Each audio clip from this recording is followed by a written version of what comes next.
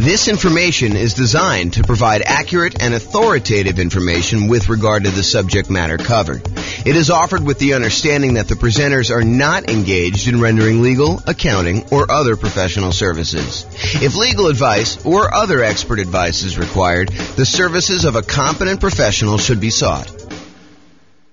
Welcome to the Killeen Real Estate Investing and Real Estate Financial Planning podcast. Learn all about investing in real estate in Killeen, Texas, with a combination of real estate financial planning and modeling with numbers specific to Killeen, plus syndicated, more generalized recordings of live and pre-recorded real estate investing classes, not all of them specific to Killeen. Be sure to stay tuned after the podcast for a message from our sponsors. All right. Good evening and welcome, everyone. I'm James Orr. Tonight we're doing an intro to buy and hold real estate deal analysis. That's what the class is we're doing here.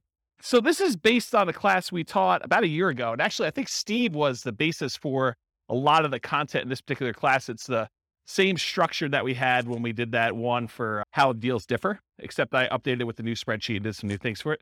So it's been about a year or so since we did that. I think it was back in like June almost, right? I think that we did it. So that's what you're going to get tonight. Last time we did this, it went over 2 hours. So I'm going to try to go really fast, but if you have questions, do let me know. And I do move pretty quickly. So there you go. You can download a copy of the spreadsheet on realestatefinancialplanner.com/spreadsheet. This is the brand new version that you guys all have a handout on. I will get the new version up tomorrow. I didn't want to post it until the class. So you'll have a copy right here to be able to see it. And then tomorrow when you go to that website, it should download the new link, probably later in the day in case I sleep in. All right. So the color-coded, yours is not in color, but if you could see up here, anything that's in a manila cell, like this little light yellow, those are fields that you can fill in, okay? Anything else you should not be able to edit at all. The blue ones are calculations. They're like gray background with the blue text. So those are things that you are calculating. You should not try to edit those at all. So that's what we're going to be covering. All right, so what's different? What's the same when we're analyzing deals? That's primarily what we're going to be going through. How does deal analysis differ for single-family homes, duplexes, triplexes, fourplexes, commercial properties? Those are all going to be kind of questions we got tonight. So who is like the least afraid of me and is willing to call me out on my stuff? I think Kevin probably. Oh, yeah, you might be too. So I think Kevin's going to be the guy though. So if I don't tell you like what's different analyzing a deal, please call me out on it. And if I don't tell you like where to get the number from when you're doing deal analysis, please call me out on that. And you're welcome to back up Kevin if you want to, but I think Kevin's going to be the enforcer tonight. So, all right. So you can use the spreadsheet that you have in your hand to analyze any type of buy and hold deal plus nomading. We have any nomads in here? Quite a few. Okay, good. So you guys can use this as your deal analysis for doing that. House hacking, any house hackers? Renting out rooms and stuff. Yep. So you can use the same deal for that. Partnerships, lease options, lease purchases. You technically can use it for this, although there's going to be improvements made that allow you to do even more advanced partnership type analysis. You can do it for the rent part of BRRRR, but it is not designed for you to go figure out buying a property, doing the rehab and getting your money out. That's not what this spreadsheet was designed for. So it's probably not great for that. You could probably make it work, and it's not designed for fix and flip. That's a totally different spreadsheet. Any questions on that? Back to my old habit of asking if there's questions, just turning around, keeping on going. So call out if you got questions and we'll get you the microphone. And so we're going to cover tonight what deal analysis and how does that change based on the type of property you're analyzing, and then where do you get the values from? That's what Kevin's going to be enforcing. And so I'm going to walk you through each input and do that. So tonight, one of the things I struggle with is, how do you teach an 8-hour class in 2 hours? How do you teach someone how to do everything you need to know for deal analysis in a single 2-hour session? It's really, really hard to do. So what I decided to do is help you with just straight up how the spreadsheet works, what you're going to enter, where you get the numbers from. But what I didn't decide to go into, which we have a 2-hour class on by itself, is what makes a deal for you. So that's more like establishing your buying criteria. Like, how do you determine when you put the numbers in there, should I buy this or not? So there's a 2-hour class on that already. I'll probably reteach it at some point in the future. And then there's like 2-hour classes on like individual fields in the spreadsheet. There's a 2-hour class on how to get rent comps. There's a 2-hour class on insurance. There's, 2-hour class on PMI. So there's no way I can teach you 2 hours of PMI, 2 hours of insurance, 2 hours of rent comps, 2 hours of, all these different things in one night. So tonight's going to be sort of like how to use a spreadsheet, how to do deal analysis, And then I'm going to ask you at the end to go do deal analysis for yourself. Go do 100 deal analysis examples so that you get good. And then you'll determine, hey, what is a deal in my marketplace for me? Like if I'm looking at 100 properties, what is it going to be that's going to be a good deal and what's not going to be a good deal? Okay, so that's what's going on there. All right, so follow along on your spreadsheet. And my intention of giving you the big version of the spreadsheet, not just giving you a small one, is for you to take notes right on this. So go ahead and write notes. Anything that you think is important for you, go ahead and do that. The second handout you have is all of the overrides. You're not really going to do anything with this tonight. You might make one note or two, but it's really just for you to know that there's a reference for it. There's a whole separate tab, which I'll show you where it is. Okay. The primary thing you're going to take notes on is that big one. And if you need to turn the other sheet over on the back or make some notes, you can do that too. Okay. So let's go over like what you're looking at so you know what's happening with the spreadsheet. So section 1, everyone see it on theirs? Everyone know we're looking at that big sheet? Section 1's all your inputs. And my intention of making this spreadsheet the way it is simplify the number of inputs you need and don't clutter the spreadsheet with a whole bunch of extraneous data that you don't need, right? But you guys may have seen other spreadsheets, used other spreadsheets, and you may have been like, what number do I look at to determine if this is a deal? Or like, why are all these extra numbers here? Do I ever use those? And until you've used it 100 times and realize, hey, look, I'm only looking at a few numbers on here, it's all extraneous. So what I did is I said, if they're all extraneous, why do we even put them on there? Why don't we just hide them onto like another page of the spreadsheet? And so that's what the intention was. So all of the stuff that's going to be on here tonight is going to be really simplified right here. And then all the stuff you need to make decisions is over here on the right. And if you need to drill down, you have the ability to do that in the other tab, but you don't have to. Does that make sense? Does anyone use the new spreadsheet a bit? Yeah. Is it better for that? Is it like easier to use kind of like once you get used to it? Yeah. So Andrew says, yep. Okay. So inputs, number 1, that whole section is going to be your inputs. Number 2, that big green button on there. It's not green on your sheet, it's black and white, but the big green button, that's if you take your deal. Once you've got to analyze, if you want to export it right to Real Estate Financial Planner in order to do additional portfolio analysis type stuff on there, it's a one-click export. I got tired of copying stuff from my spreadsheet to the Real Estate Financial Planner software, so I fixed it. I wrote the spreadsheet so that all of the fields line up with a Real Estate Financial Planner. And you can just do one button, it clicks over and copies it to your own account. Okay? The number 3 part is like the professional information of whoever gave you the spreadsheet. I'm going to be licensing out the spreadsheet to other real estate agents and lenders and people in other markets, and they'll be able to put their own information in there for a fee. So right now it's got my contact information on there. And then number 4, it doesn't show up in your sheet, but it's the different tabs on Excel. So if you're in Excel, there's an inputs and dashboard tab. That's this page. And if you click on the overrides, that's going to be that second handout I gave you with 3 pages. That's where all the extra stuff is in case you didn't know. All right. And by the way, it's been a long time since I've done live classes and I've not said this a lot. If you have questions, interrupt me because I'm just going to keep going. Yeah, Rob.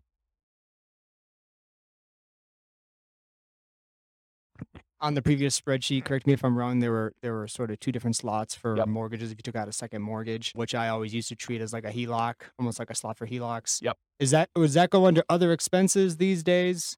Because I see that the mortgage section has, like you say, been simplified. Yeah, so that's a really good question.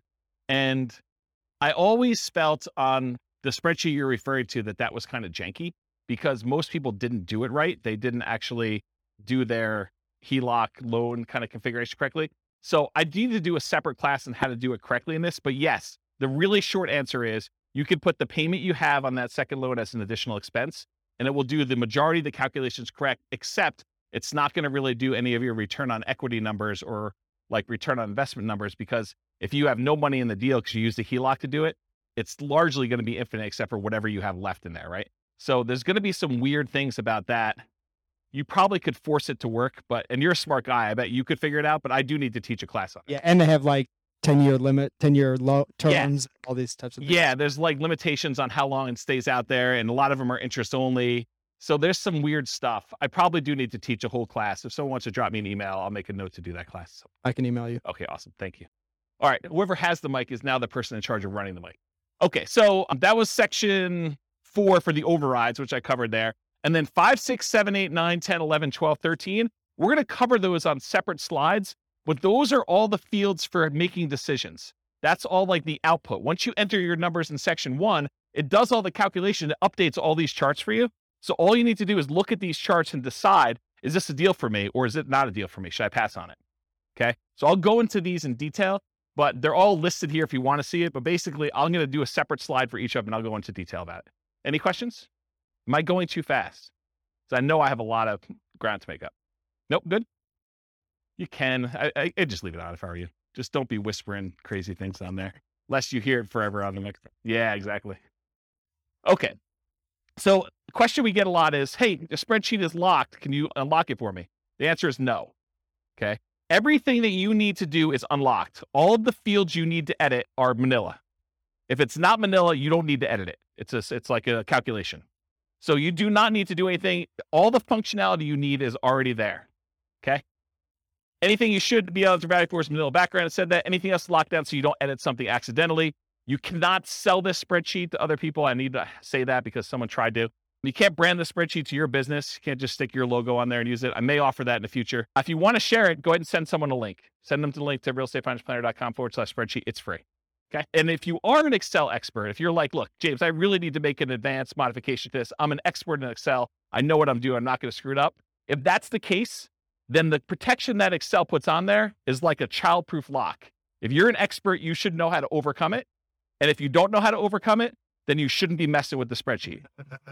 Right? Andrew's laughing because he knows. Yes. So the question was, I'll repeat it for the microphone. So the question is, this is really for buy and hold. Is there a separate spreadsheet for fix and flips and for BRRRR? I don't think I've released one in a very long time because I have not been focused on fix and flip for a very long time, but I'm probably due to make one. And so I'll go ahead and, if you want to send me an email, I'll go ahead and put it on my list to make a fix and flip spreadsheet. The challenge with fix and flip spreadsheets for a lot of folks is there's really like 3 major ways that people analyze fix and flips, and they're all slightly different. And so I need to be able to make the spreadsheet in a way that you can do all 3.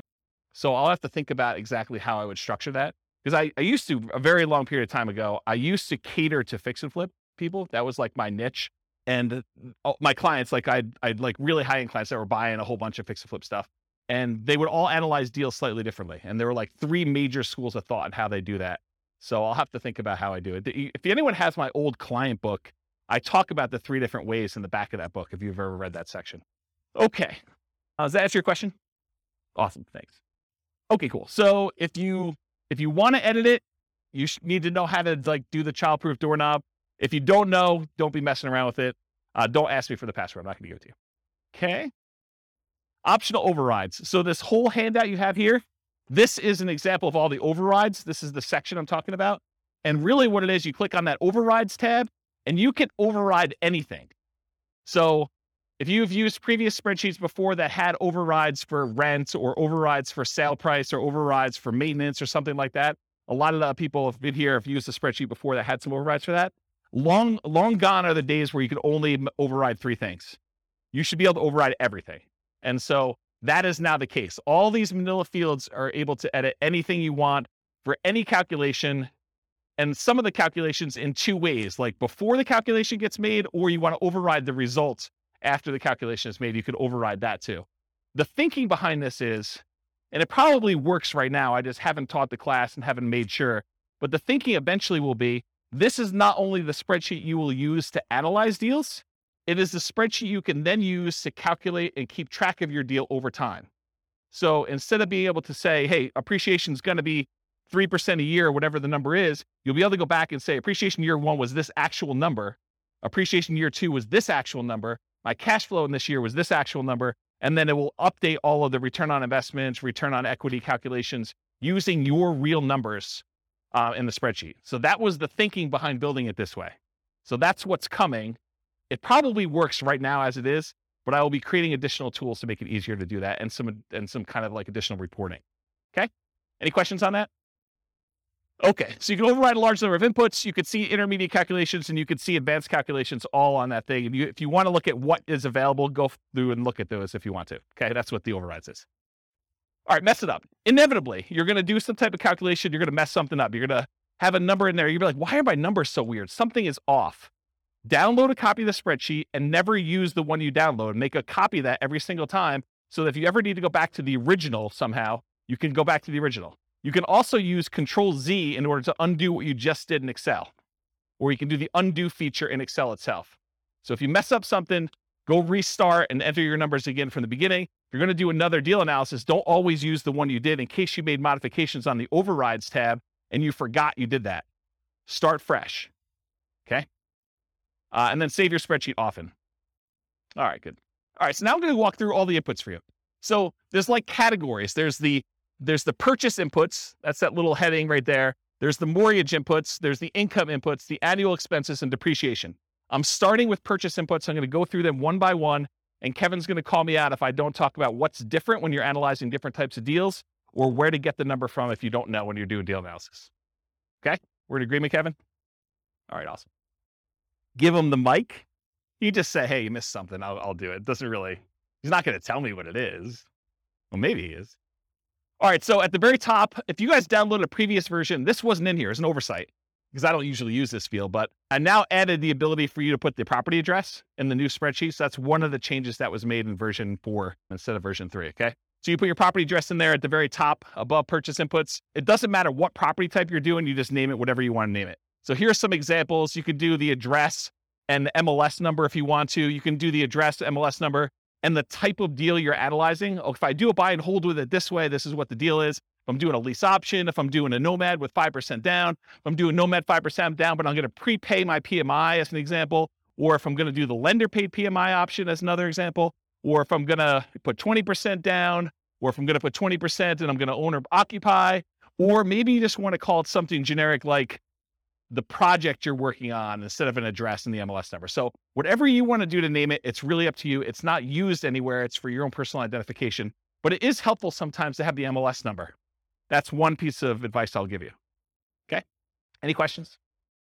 Awesome. I'm having like a weird deja vu moment now. So if I start saying some odd stuff, that's what's going on. All right. So after repaired value. So I'm just starting at the top, working my way down. ARV stands for after repaired value. That's the value of the property once you've done all the fix up. If you're buying a property at a discount because it needs work, this is the value after you've done all your fix up on it. It's what you think it'll be worth then. Okay. So that's ARV. In some cases, it doesn't matter what type of property, it's always going to be that type of number. When buying a property below fair market value, buying at a discount, this will be usually higher than the purchase price. How many people have bought a property in the last year? Did you have to pay above asking price in order to get the property? Okay. So in those cases, your ARV may be lower than your purchase price. Okay. And then you'll probably have negative returns for appreciation that year while you're waiting for it to catch up. Okay. So buy it below there. I talked about that. Some hot markets, you'll be buying it for above ARV. I talked about that. Sometimes in this field, instead of just entering a number, especially with like new construction, I will sometimes use it as a formula. So in Excel, I'll say equals 450,000 plus 10,000 for the backyard, plus $12,000 for a fence, plus $3,000 for the appliance package. And so I'll just add up what all the values are instead of just putting in the total of being whatever it is, 500,000 after everything. Does that make sense? Because then I can go look back and say, why is it so much more than what I thought it was? What did I add in there? And I can look at them all individually. Cool? All right. So purchase price, this is the same regardless of whatever type property you're doing. When buying in the MLS, it's very common to have the purchase price equal the ARV. That is probably the most common situation. However, in our market right now, it's crazy. But, markets go in cycles. And, next year, 5 years from now, we may be able to buy properties at a discount. We may be, a little bit overpriced, and then people are doing stuff and you come in under asking price in order to get your offer accepted. Who knows, right? Everything changes. So right now, though, it's pretty common to be above, but it's pretty typical over a very long period of time for them to be equal. Sometimes I'll even put in as a default that these fields equal each other. So I only have to edit one and it will just automatically update it for me. And that saves me a little bit of time, very little time, but it does save a little bit of time. If you're a real estate broker, any real estate agents in the room besides Steve? So if you are too? Okay, great. So if you're doing real estate and you're buying it and your real estate license, you can actually put in your purchase price, you can do, if you're taking your commission as a discount, you can do 0.97 times whatever the price was in order to do that calculation. So you can actually do the calculation in there in order to figure it out for yourself instead of having to do that. But all real estate agents can multiply by 3%. It's like a God-given gift for real estate agents to know how to do that. All right. Any questions on that? Sweet. Seller concessions. So a seller concession is when a seller gives you money to help cover some of your closing costs to buy the house. To be 100% clear, you cannot have a seller give you any of your down payment. You always need your down payment, but seller concessions can cover closing costs. They can cover things like buying down the interest rate on your loan. They can cover some prepaids. but they can't actually give you part of your down payment. So if you need 5% down or you need 10% down, you always need that amount. You can't use seller concessions to overcome that. All right, so seller concessions, that's that field right there. You enter in the dollar amount you've negotiated with the seller. You do this at the time of contract. So when you're negotiating the deal, you do it then. You don't usually do it afterward because you don't usually negotiate afterward, with the exception of if you're negotiating as part of an inspection or a appraisal. Sometimes you can negotiate and get the seller to give you seller concessions instead of adjusting the price. You put in the dollar amounts that you negotiated, and then we put in the percent. Why do we put in the percent? Why do we calculate the percent? You'll notice some of these, I do a calculation for percent. A lot of them I don't care. Why is percent important here? Because loans limit how much you can get in seller concessions. They may say you can only have a maximum of 2% in seller concessions on a certain loan type. And so I want to show you what that value is so that you can see if you're over it. You talk to your lender to find out where you get that information from. Often you'd raise your offer price to include seller concessions to rules and some closing costs for the loan. And the reason you might do this is because it can improve your cash-on-cash return on investment. But the idea is, let's say you're trying to buy a $400,000 property. You could go to the seller and say, look, Mr. Seller, I know you've got this property listed for $400,000. I will offer you $405,000, but I need $5,000 back to cover some of my closing costs. So you're voluntarily paying them $405,000, $5,000 above their asking price, but you're asking for that back. So they're netting $400,000, the same amount they originally had on there. Does that make sense? Okay. So you would do that to improve your cash-on-cash return on investment. When you do your deal analysis, do it both ways and see what I mean. Go ahead and do it where you pay $400,000 and that you've got to come out of pocket for $5,000 for your own closing costs, or do it where you offer them $405,000 and you actually have $5,000 in seller concessions, and see how that impacts your returns. See for yourself. Okay. The property must still appraise. You can't say, hey, listen, I'll give you $405,000 and the property's only going to appraise for $400,000, because it doesn't matter. The seller's going to come back to you and say, look, didn't appraise. We were going to try to get you $5,000 in seller concessions. It's not going to go through. We're going to take some of those back. And maybe all of it, maybe more than all of it if it doesn't appraise for $400,000, or it may be partial amount. They may only say, look, it only appraised for $402,000. So I'll give you $2,000 in seller concessions. We'll adjust the price down to $402,000. Okay. This is all part of your negotiation. If you're buying all cash, seller concessions don't matter. Don't bother putting them in there. Don't bother negotiating if you're going to pay cash for a property. Doesn't make any sense. And at least in Colorado, and this may vary in other markets, but at least in Colorado, if you don't use your seller concessions, if you ask for $5,000 and between all of your prepaids and your buying down your interest rate and everything else, if you don't use the full $5,000, the seller gets the difference. So if you don't use it all, you lose it. Not the whole thing, you lose the difference, whatever you're short. So make sure that you're using that whole amount. Okay? Any questions on that? Down payment percentage. If you ever wondered, hey, James, why do you sometimes have us put in a percentage? Why do you have us sometimes put in a dollar amount? Part of it is what you're likely to get as a number. And part of it is what we need for the real estate financial planner when you export it. Okay. So for example, down payment, you're going to get a loan based on down payment amount. So I said, look, you really should have a percentage here. You shouldn't have a dollar amount. Although you could argue, look, I got $100K, I'm putting $100K down. So it's really a dollar amount. Well, then you got to adjust this percentage until it calculates whatever $100K is for you, or whatever your total investment is for $100K. Okay. But in most cases, you're saying, look, I'm doing a 5% down loan. I'm going to put in 5%. It's going to calculate it for me and tell me how much I need. That's the majority of the times the way it works out for people. Okay. So you enter in the percent, the spreadsheet tells you the dollar amount, does that calculation for you. The down payment percentage will vary depending on the property type. If you go do certain types of properties, it's going to be a different down payment amount. And the loan. So call your lender to discuss the specific property and the specific loan programs you're doing if you're not already familiar. And then before you make an offer on a property, that's a really good time to double check. Because it sucks for you to go ahead and say, I think I know the loan I'm getting. You make an offer and you find out you can no longer get that loan, or loan programs have changed. You don't qualify for that loan, or something else weird has happened. So you want to double check as close to when you're making your offer as possible. See the financing classes. I mean, I can't teach 2 hours worth of financing in the middle of a deal analysis class, but there's like lots of financing stuff.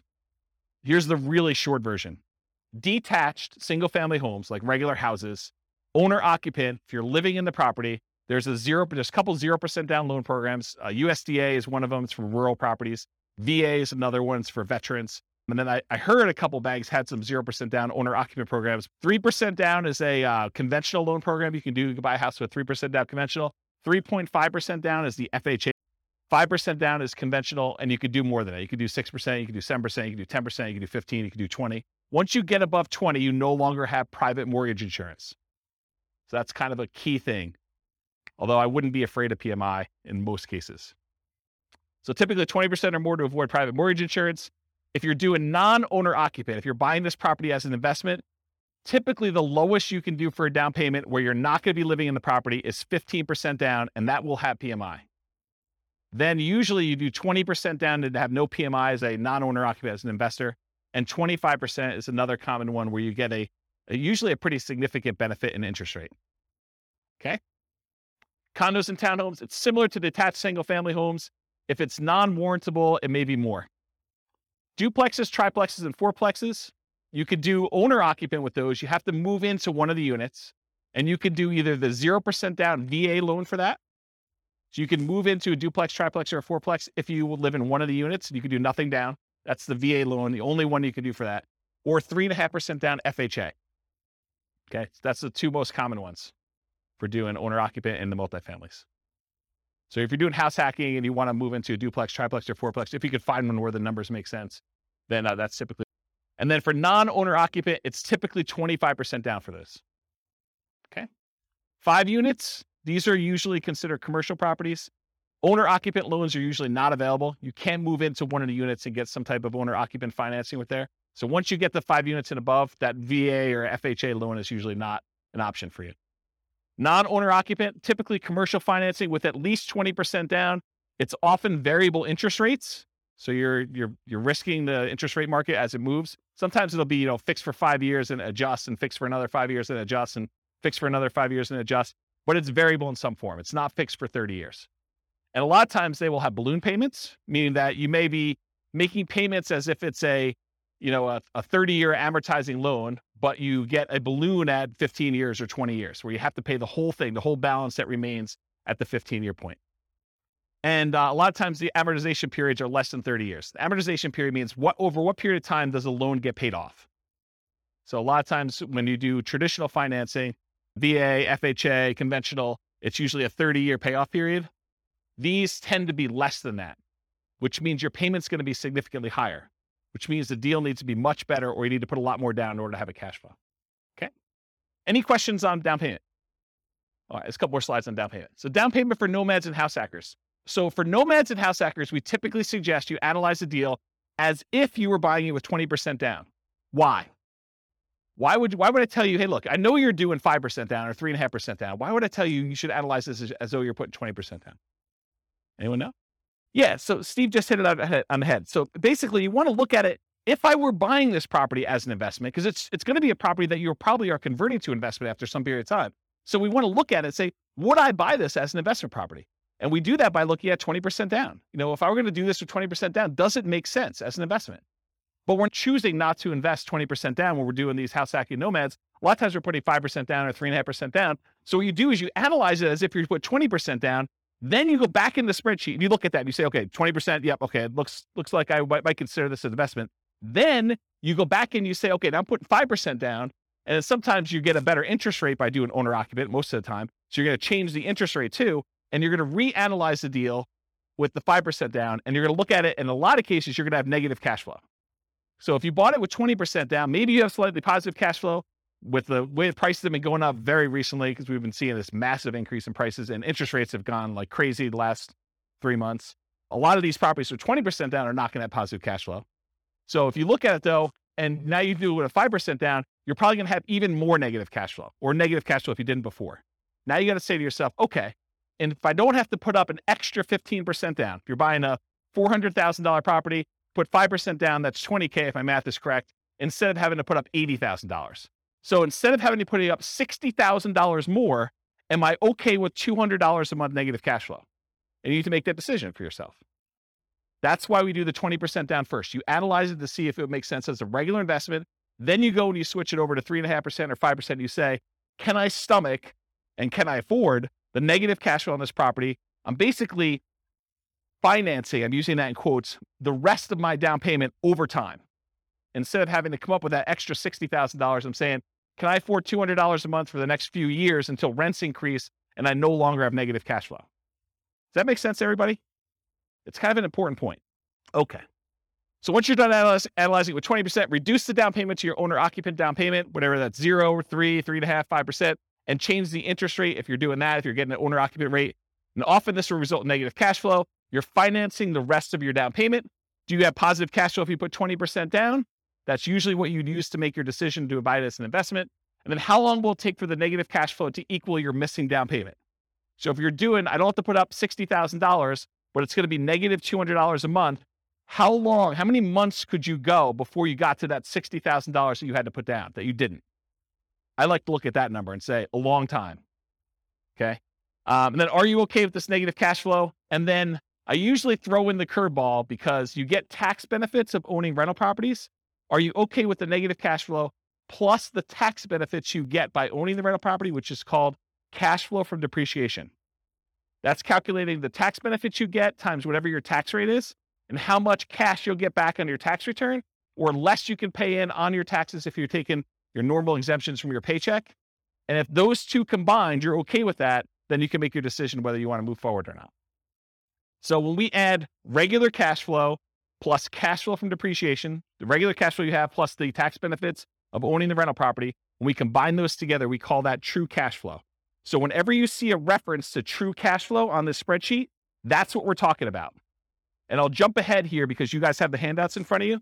But this first box where it has like these three things, this first box here, if you ever see it, that shows you your cash flow. It shows you your cash flow from depreciation.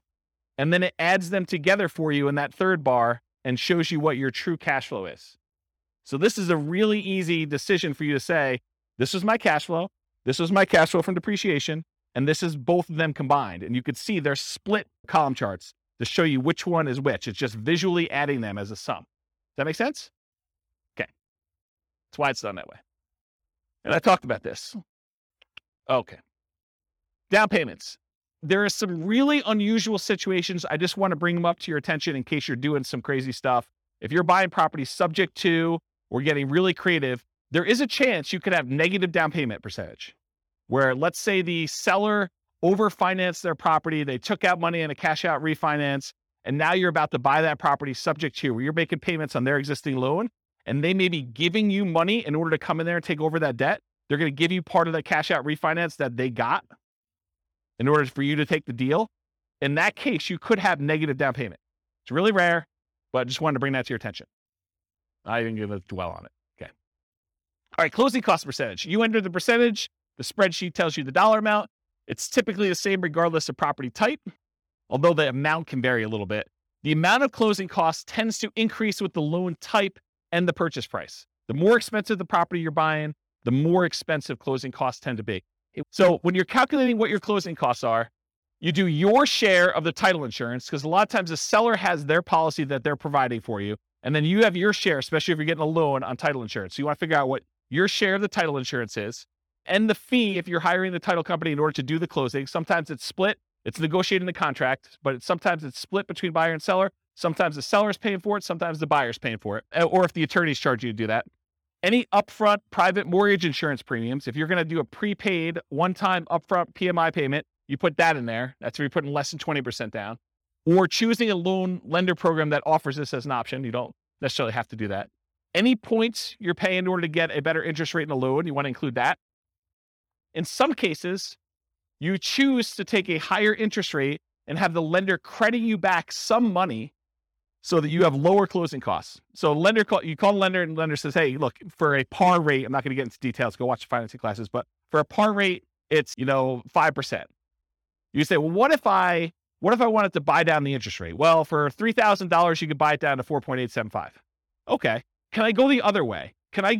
If I took 5.125 voluntarily, if I took a higher interest rate than what you're quoting me, what would happen then? Well, we would give you $3,000 then. Now I need to come to closing with $3,000 less because you voluntarily took a slightly higher interest rate. Does that make sense, everybody? Okay. So you can get points, you can pay points to have the rate go down, or you can get credited points in order to have a higher rate voluntarily. Cost of your appraisal. A lot of times your appraisal is not going to show up on your closing statement, because a lot of times you're going to pay the lender outside of closing. You're going to give them your credit card and they're going to charge you $900 or whatever appraisals are going for now in order to have your appraisal done. By the way, those can be much more expensive depending on the type of property you're doing. You're buying a 5-unit or something really, really expensive, then you're basically going to have a little bit more expensive closing costs for those. And some lenders, in some cases, may require more than one appraisal. I know there's someone in the room who had an appraisal done on a property, and I think the lender didn't believe that the value was what it was, and so they had to have the lender required another appraisal. Is that right? I've also seen this come up where you're buying new construction properties where you'll have the preliminary appraisal done, and then the appraisal will say, I need to go back out and check to make sure these 7 things are done. And sometimes they charge you an extra fee for that. And I remember one client where, man, the appraiser wanted to go out like 5 times because they kept saying something was not right.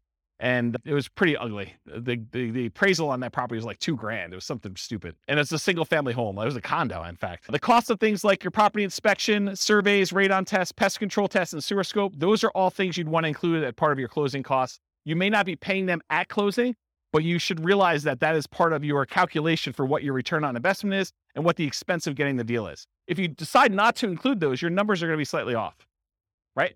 And the less you put down, the more off it will be as a percentage. Because the less you have money in the deal, the more these small expenses matter. You buy the property for cash, not going to make that big of a deal. Missing $1,000 in there.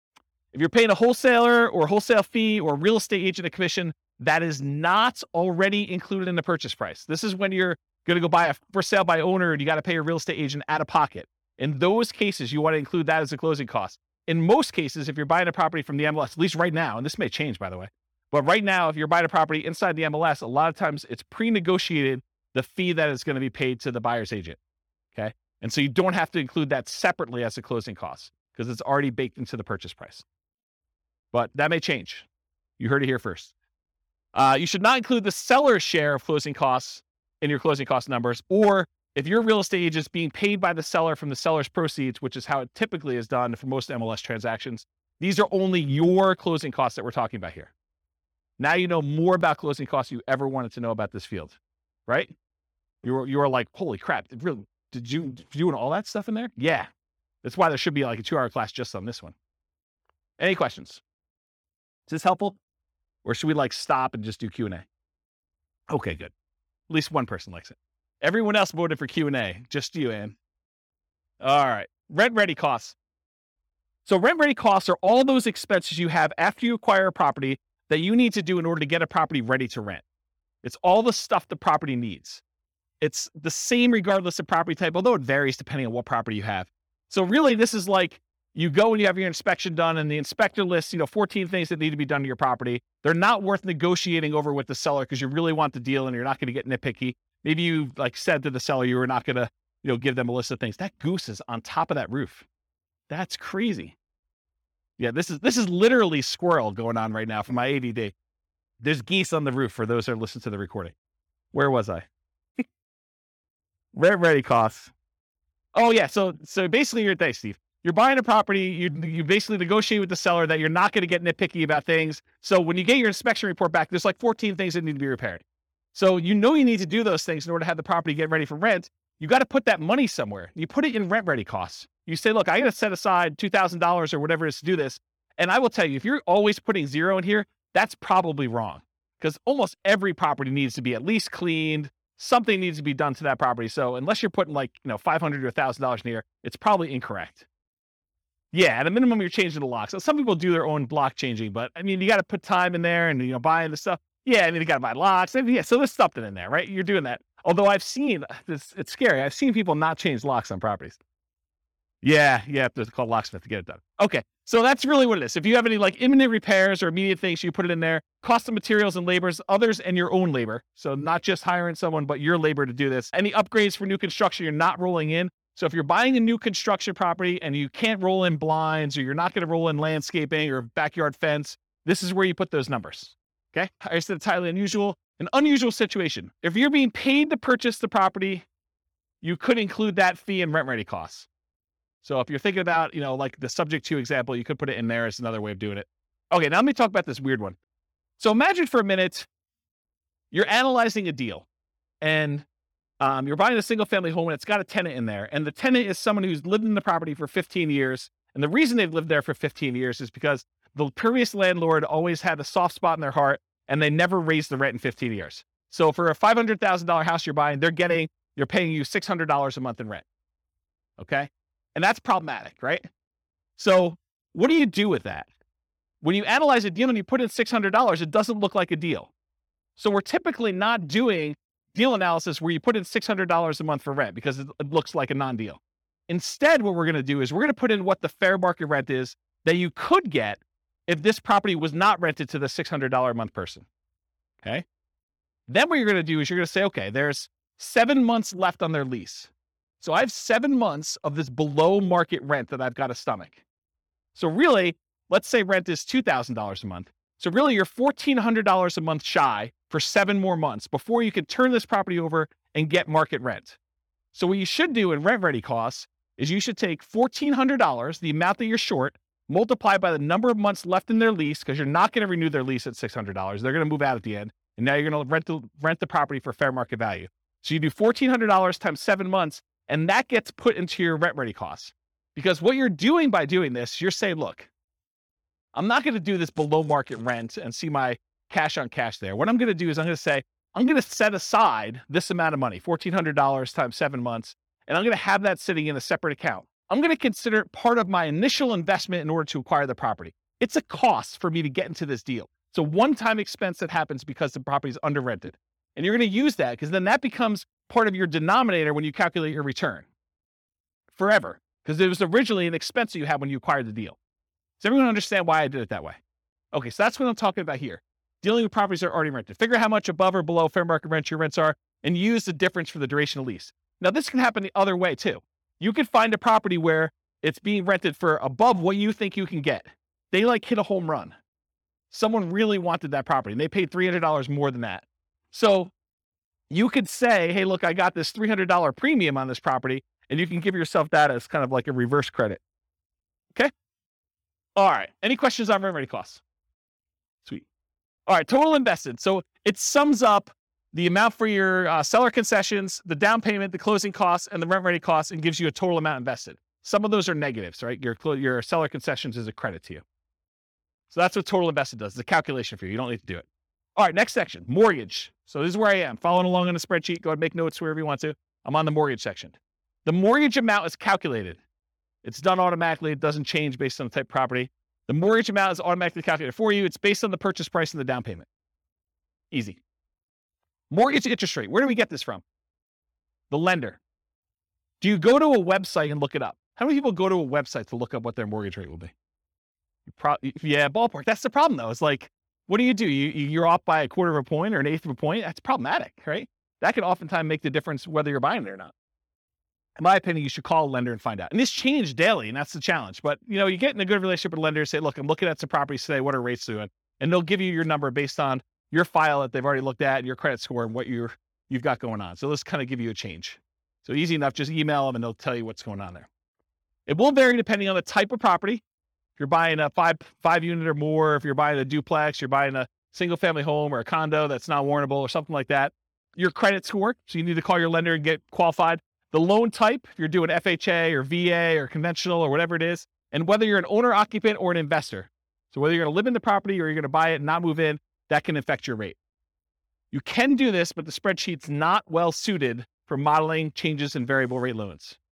So you could go in there and say, I'm buying this property and it can become variable in year 4 and it could be within this range, and just rerun it a whole bunch of times and have it be formulaic, but I don't recommend it.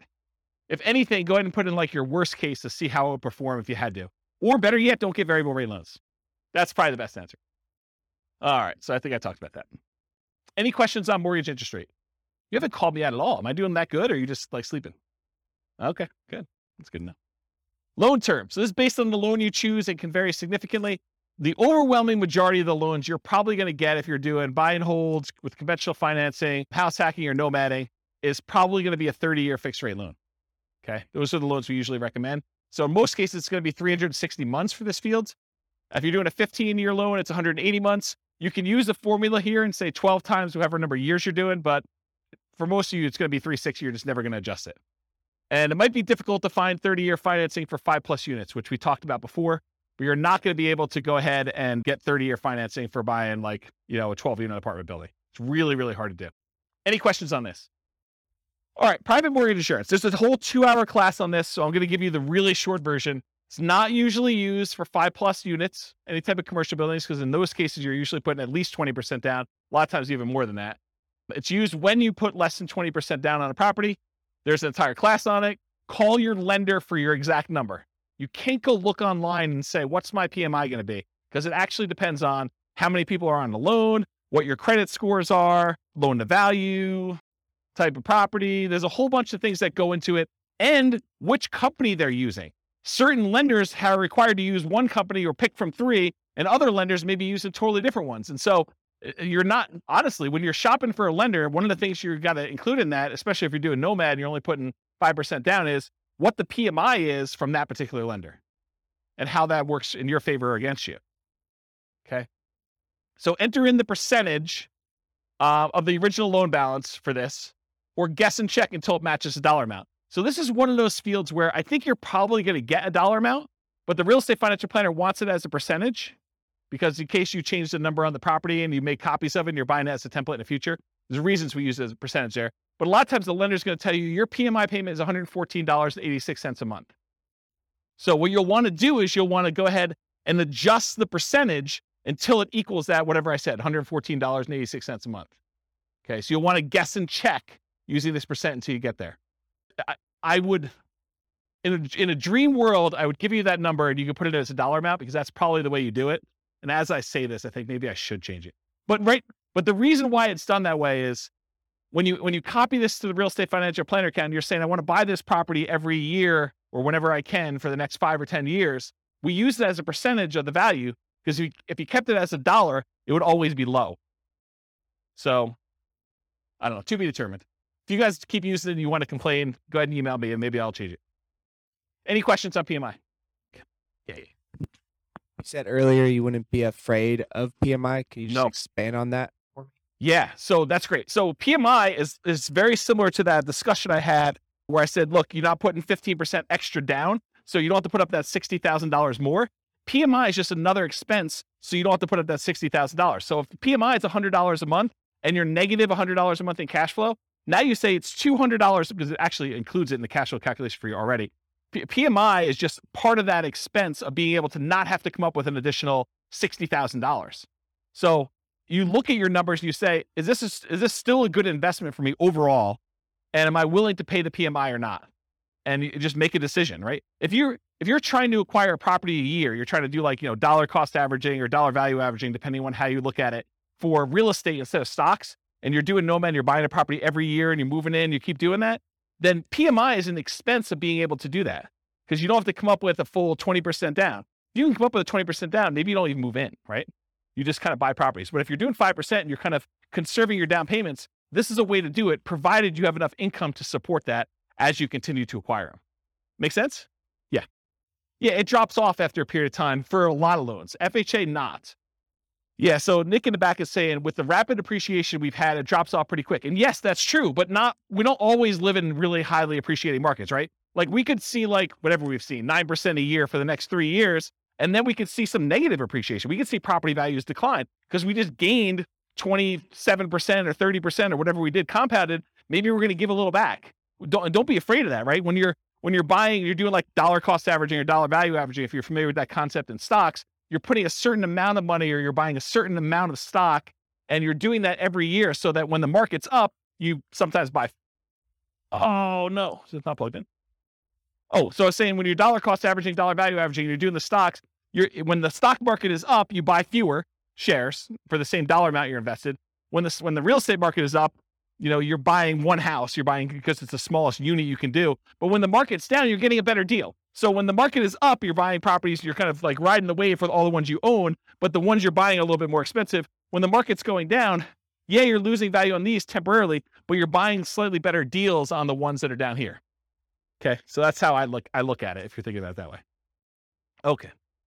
All right, so the next field is, when do you drop private mortgage insurance at what loan to value? And so, as Nick said, a lot of lenders say once you get to 80% loan to value, they will drop the PMI payment off. So you can put in at what percentage your lender tells you here. Some lenders will tell you it's 78%. Some will tell you 80%, whatever it is they tell you. It's usually 78 or 80, depending on who it is that's telling you that. Sometimes they don't know, but put it in there around there. And so usually when your property value then gets to the point where you have 20% of equity, you're 80% loan to value, then your PMI payment can go away if you ask the lender, look, my property value is this. Can I have my PMI removed? Anyone have their PMI removed? What were you told? 80%, 78? Did it matter? It was like 20%, 27% equity. Okay, so what he was told was, for the recording, that if he just kept making his payments, when it got to 78%, naturally it would automatically drop off. Or if he paid for an appraisal and the appraisal showed that there was 20% equity, 80% loan to value, then it would drop off then.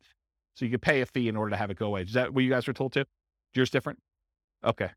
We had one who couldn't remember and the other one said, yes, that was true. Well, you're like me. You're too young to be losing your memory like that. Oh, I actually didn't know that. So apparently there's a 2-year minimum for PMI for Fannie Mae, Freddie Mac. Oh, someone's arguing that they may be lender dependent. So, and again, this is why you need to talk to your lender and find out, and it could change. And these change all the time, right? Rules for loans do change. So by the time you listen to this recording, it may be totally different. And if you refinance where you still have PMI, then it starts over. Yeah. All right, so often use 80% here. If your loan does not automatically drop PMI off once your loan hits a specific loan to value, for example, FHA loans do not automatically drop off. So if you're doing FHA loans, PMI is forever. Doesn't matter your loan to value. Once you get an FHA loan, you're paying PMI for the duration. It's one of the bad things about doing FHA. One of the good things is you can buy duplexes, triplexes, and fourplexes with 3.5% down. And the interest rate's not that bad. But you're never getting rid of that PMI. You just should calculate it in as part of your payment and figure out what that looks like. Okay? Most conventional loans, though, it drops off at some point. In the event that it is an FHA loan, though, use 0. Okay? All right. Income. Should be easy. Monthly rent. Use the fair market rent you'd expect you can get from the property. I have a whole class on how to determine fair market rent. I can't teach a 2-hour class on that right now. I use rent-ready costs to adjust for current rents that are not fair market. Remember, this is that example of someone really had a soft spot in their heart and they were getting $600 a month for a $2,000 a month property. This is where you'd still use the $2,000 here, but you'd make the adjustment in rent-ready costs in order to do that. You could total monthly rents for all units. So if you're buying a 5-plex, you could put down equals and then put the 5 different rents you're getting, or do, I've got buy the 20 unit and then 10 of the units are 1 bedrooms and I'm getting $795 for those. And, I've got 5 2-bedrooms and I'm getting $895 for those. And I've got 5 3-bedrooms and I'm getting whatever I just said there, plus a couple $100 for those. You can go ahead and do a formula in order to calculate it. That way, when you go look back, instead of just having one number and being like, what is that made up of? What was I using for those? Now you can see this number of units times this rate, plus this number of units times this rate, plus this number of units times this rate, if you're going to break it out that way. Does that make sense? Okay. Well, what was the question? I don't want to use quotations to hold. Yeah. If you don't know how to do formulas in Excel, go look it up, because I'm not going to teach that tonight. But yes, there's rules about that. Andrew, you have a question? You want to get the mic? Yes. You're renovating a place and it's going to take a month or 2 to get it ready. Yeah. Does that mean the loss of rent, you should not be considered loss of rent, but also goes back into rent-ready costs? Yeah, so that's a weird one. It's like a personal preference in some ways. I think probably the best practice there is to put in your personal costs or holding costs for a month or 2 to do it, but not a loss of rent. That's how I would probably look at it. It feels like it's a decreased rent, similar to the fair market rent versus the other one. You still got fair market rent, you're just not earning it for a month or 2 because it's a discounted rent because you're renovating. Yeah. Maybe. I would personally, I just put in what my holding costs were as like a expense, because your rent was 0. Right. So 0 minus whatever your expenses are is going to be what your holding costs are for that period. So when I said you were getting $600, that's the same calculation, right? Because I guess you had personal expenses. So I'm thinking about the graph about the return in dollars for year 1, because there you're assuming you do get the full rental minus the vacancy. So I was sort of saying, well, that's what you don't get. Yeah. Okay. That's interesting. I'm also deeply about when the start of year 1 is. Whether it's the day after you purchase or when it's rent ready. And I think it needs to be the day after your purchase. I agree with that. I think it's the day you purchase, in case you have a 6-month period. This is sort of like BRRRR, right? This is the problem with the BRRRR property. and why the spreadsheet was not specifically designed for that, because that's what it is. You're talking about a BRRRR property. We have 3 months of holding costs while you do rehab, and then you're going to refi or you're going to keep the property and do it that way. So yeah, I'd want to think about that a little more. My gut tells me you put your holding costs in there, but you're saying... My feeling is that we should start like year one on the day after purchase, and then anything that's inaccurate after that, whether it's fair market rent that's off because of the old lady thing, whether it's loss of rent for another reason or because it takes you a while to spend the rent ready costs, it doesn't matter. Put that all in the investment on day zero. Yeah. Yeah. That's a good question. Good point. Yeah, see, actually, I'm glad you did. Glad you came here tonight. That's awesome. All right. So I talked about that total for all the units, build back for utilities and parts of HOA. So if you got a triplex and you have one central water line coming in, you're going to build that back. Make sure you include that in here and stuff like that too. In our market, it's customary for the landlord to pay the HOA fee. That's customary in our marketplace. This may differ in other markets. In other markets, you may be able to pass it on. However, if part of the HOA is a utility or a benefit to the tenant, we may bill back. For example, garbage. In some of my neighborhoods, garbage is lumped in with the HOA. And so sometimes we'll break that out and say, hey, look, you have a garbage utilities fee. It's whatever it is, $25 a month. I have no idea what garbage is. $45 a month, whatever number is it. And so you can bill that back separately and pull it out of the HOA if you're thinking about it that way. In some HOAs, there's like basic cables included or non-potable water fee. And so you could break some of those out. It's going to be hard for you to break out everything for the HOA. But some of them, I think you could rationally make a good case for doing that. All right. Any questions on monthly rent? Monthly rent for nomads typically assume, and this is incorrect. I'm going to tell you something that's wrong. So pay attention. So when we nomad, by definition, you're getting an owner occupant loan. You have to move into the property. You have to live there for a year. That's a rule of nomad. You will commit loan fraud if you don't. Okay. So don't do that. So how do we analyze a nomad deal if we're really renting in year 2? We pretend year 2 is year 1. So we pretend we bought a property and that we're renting it in year 1 when we know we're not. And we run the numbers as if. It's going to be off a little bit, but that's how we do it. Because otherwise it gets really wacky. And all of these charts on here are all year 1. And so if you have 0 for rent in year 1, it's going to look really weird. Okay. So we're going to pretend year 2 is year 1 and just pretend that you're renting it right away, which you're not. Unless you're buying a duplex, triplex, or a fourplex, in which case you're getting some rent that's just below market for that first year. Okay. So most folks will use what they can get in rent today. In many markets, this will be slightly lower than what you may be able to get a year from now as rents sort of go up a little bit, especially if you start searching for your...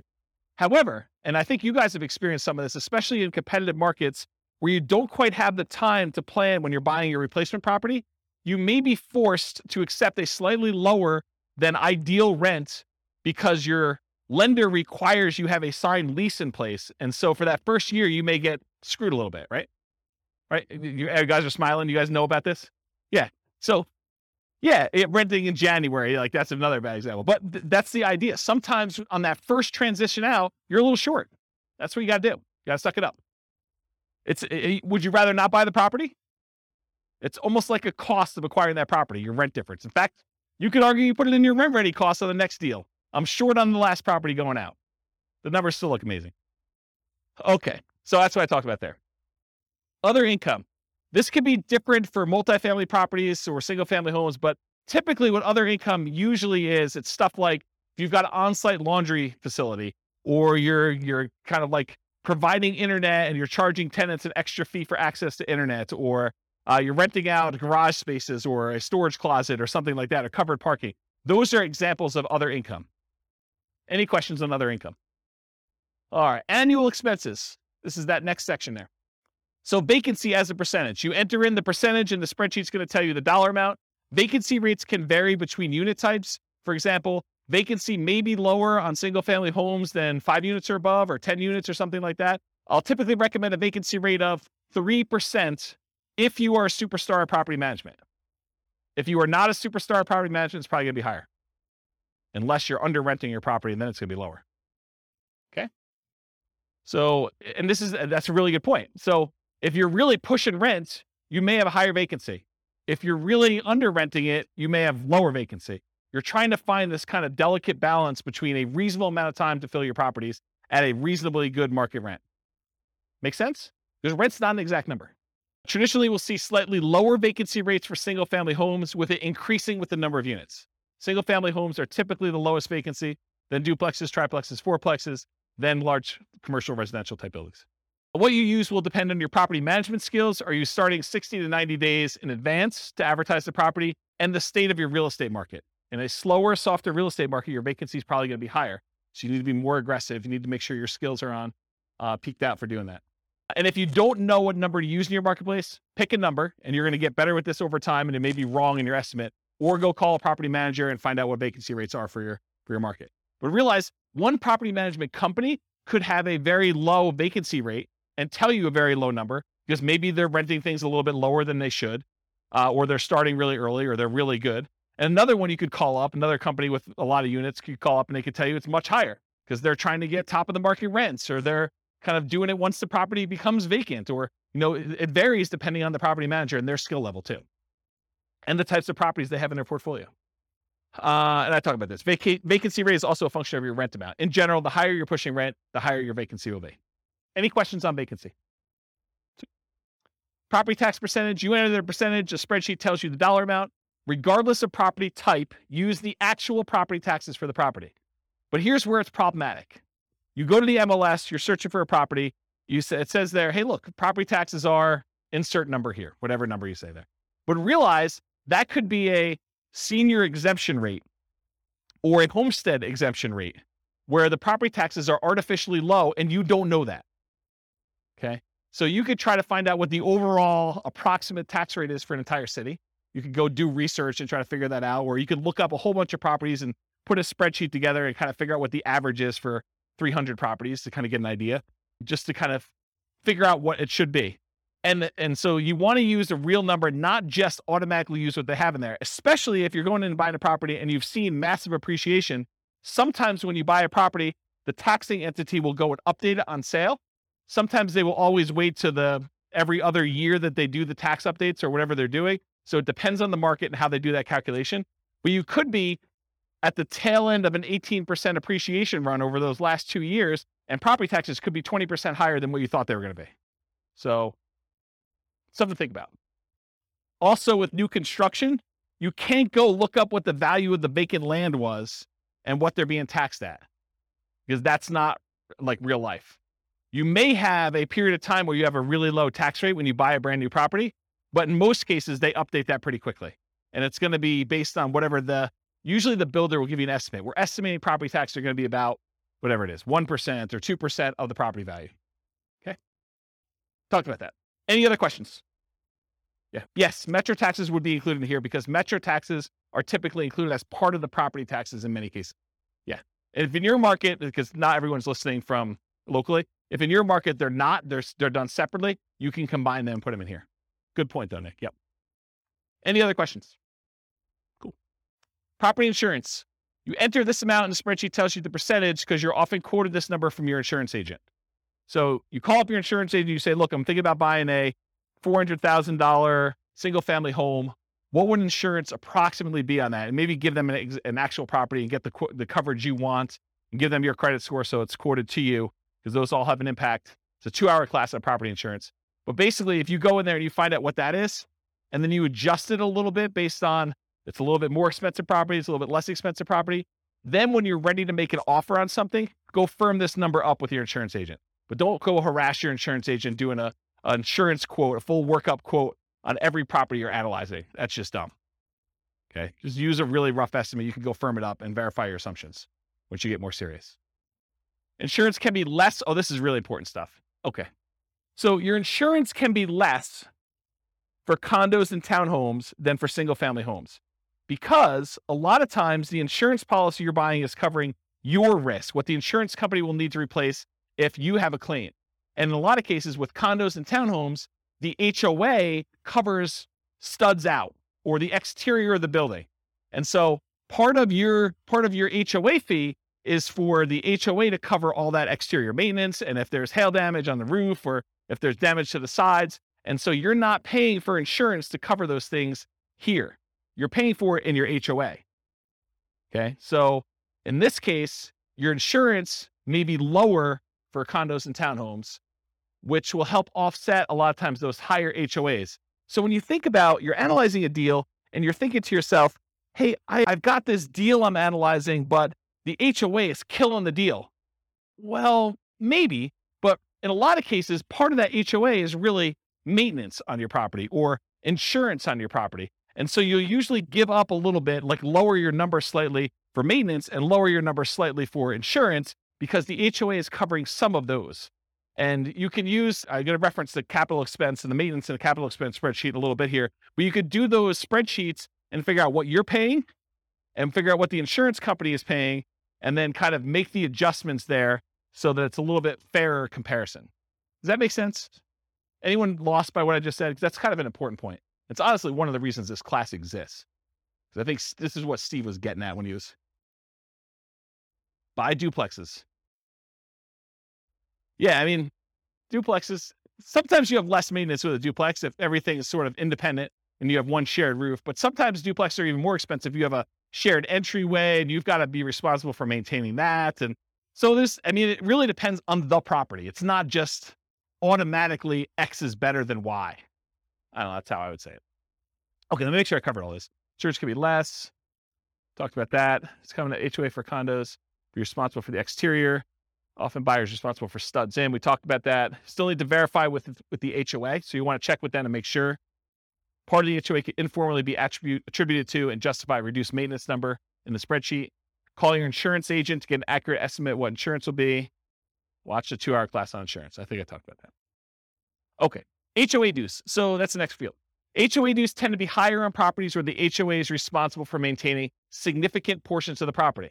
If the HOA is really just sort of a compliance arm, their HOA fees tend to be really low. If your HOA covers exterior maintenance and roofs and a golf course and a pool and everything else, expect your HOA to be much higher.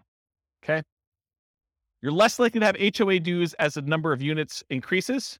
Most likely to have with a condo or townhome, more likely with single-family home, less likely with duplexes, triplexes, and fourplexes, and least likely with 5+ units. Although there's exceptions to that, but I think that's a general rule of thumb that you're less likely to see HOAs the more units you go.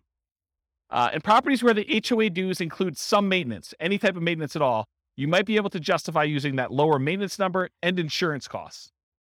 And this can offset part of that HOA fee to make condos, towns more competitive from a return on investment perspective. I didn't cover it here, but we need to talk about this. So let's say you're in a big neighborhood and you have a huge hailstorm comes through and, the HOA is responsible for roofs. And they realize that 90% of all the properties need new roofs now. And they don't have enough reserves in order to handle their kind of like deductible for having all the roofs done. So they're short. So what does the HOA do when they don't have enough money to do the repairs on the properties that you own? They do what's called a special assessment. So they come to you and they say, look, we're short and we need to have a certain amount of reserves. So we're going to go ahead and say, each of you needs to cough up $1,000 per unit to cover your share of the deductible to have these roofs done because we didn't expect a hailstorm to do all these roofs at one time. So they come to you to say, okay, we all need $1,000 from you. What if you don't have the $1,000? That's a problem. But you can buy insurance to cover that deductible. So if the HOA comes to you and they say there's a special assessment for whatever, roof, sidewalks, whatever they need to do that for, you can purchase a separate insurance policy. You need to talk to your insurance agent about this, where the insurance company will then pay for the special assessment on your behalf. So you're paying a monthly fee of whatever it is, $25 a month. And if there is a special assessment at any point during the time that you're paying that policy, then the insurance company will cover that special assessment fee. So if I were personally buying an HOA or condo, I would always buy the special assessment insurance, in my opinion. Okay. Any questions on that? Utilities. Utilities can vary depending on the property. You're least likely to be paying any utilities on a single family home because this is the owner, the landlord paid utilities. So if you're renting a single family home to somebody, in most cases, that tenant is going to transfer utilities into their own name and they're going to be responsible for paying all those. You're not going to be responsible. But what if you have a triplex where it's a type of triplex where you walk into a part of the building and it's like an interior sort of like lobby, and then you've got 3 doors to the 3 different units on the inside? Who's paying the electric bill for the centralized unit? Who's paying for cleaning in the centralized unit? So those types of things, if you're paying some type of utility for the properties that's not in the tenant's name, then you need to put that in here. It can vary depending on property type. You're least likely to have that with the single family homes, as we discussed. You're less likely with condos and townhomes, and you're more likely with duplexes, triplex, fourplexes, fiveplexes as the number of units and common areas and amenities increase. So just realize that your probability increase with the number of units. Typically, you'd get this information from the MLS, brokers, sellers, and leases. Did I hit where you get the numbers from for everything? Did I miss anything? Look down your sheet. Tell me if I missed anything, because I just want to make sure. Is there anything on there you're like, where do I get this number from? So I think Kevin's not way on top of this thing. Maybe I'm doing such a good job that I catch it on every one, but. He asked me about where you get the number from for appreciation. Oh, well, I mean, it's predicting the future. So obviously you roll a 6-sided die. And if you get a 6, you roll it again and you add them. What number for appreciation? 10% for appreciation, says Kevin. Make any claims against him if you don't see 10% in your properties. This is his address. I'll give it to you.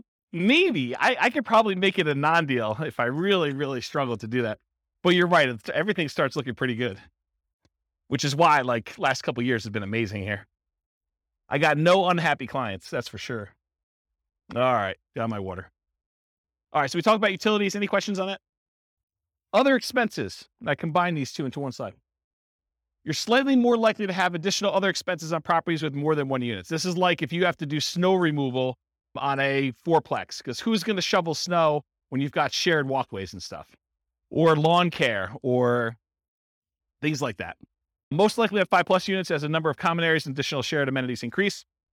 You typically get these numbers from the MLS, brokers, sellers, and leases, although my experience is that they're very rarely accurate. So you gotta use your personal experience to kind of estimate what you really think they should be. And it sure helps if you have other properties. You're like, oh, I have another 10plex and my landscaping costs for that are this. Let me go ahead and use that for this one. But if you don't have those actual numbers, sometimes it's really hard to estimate.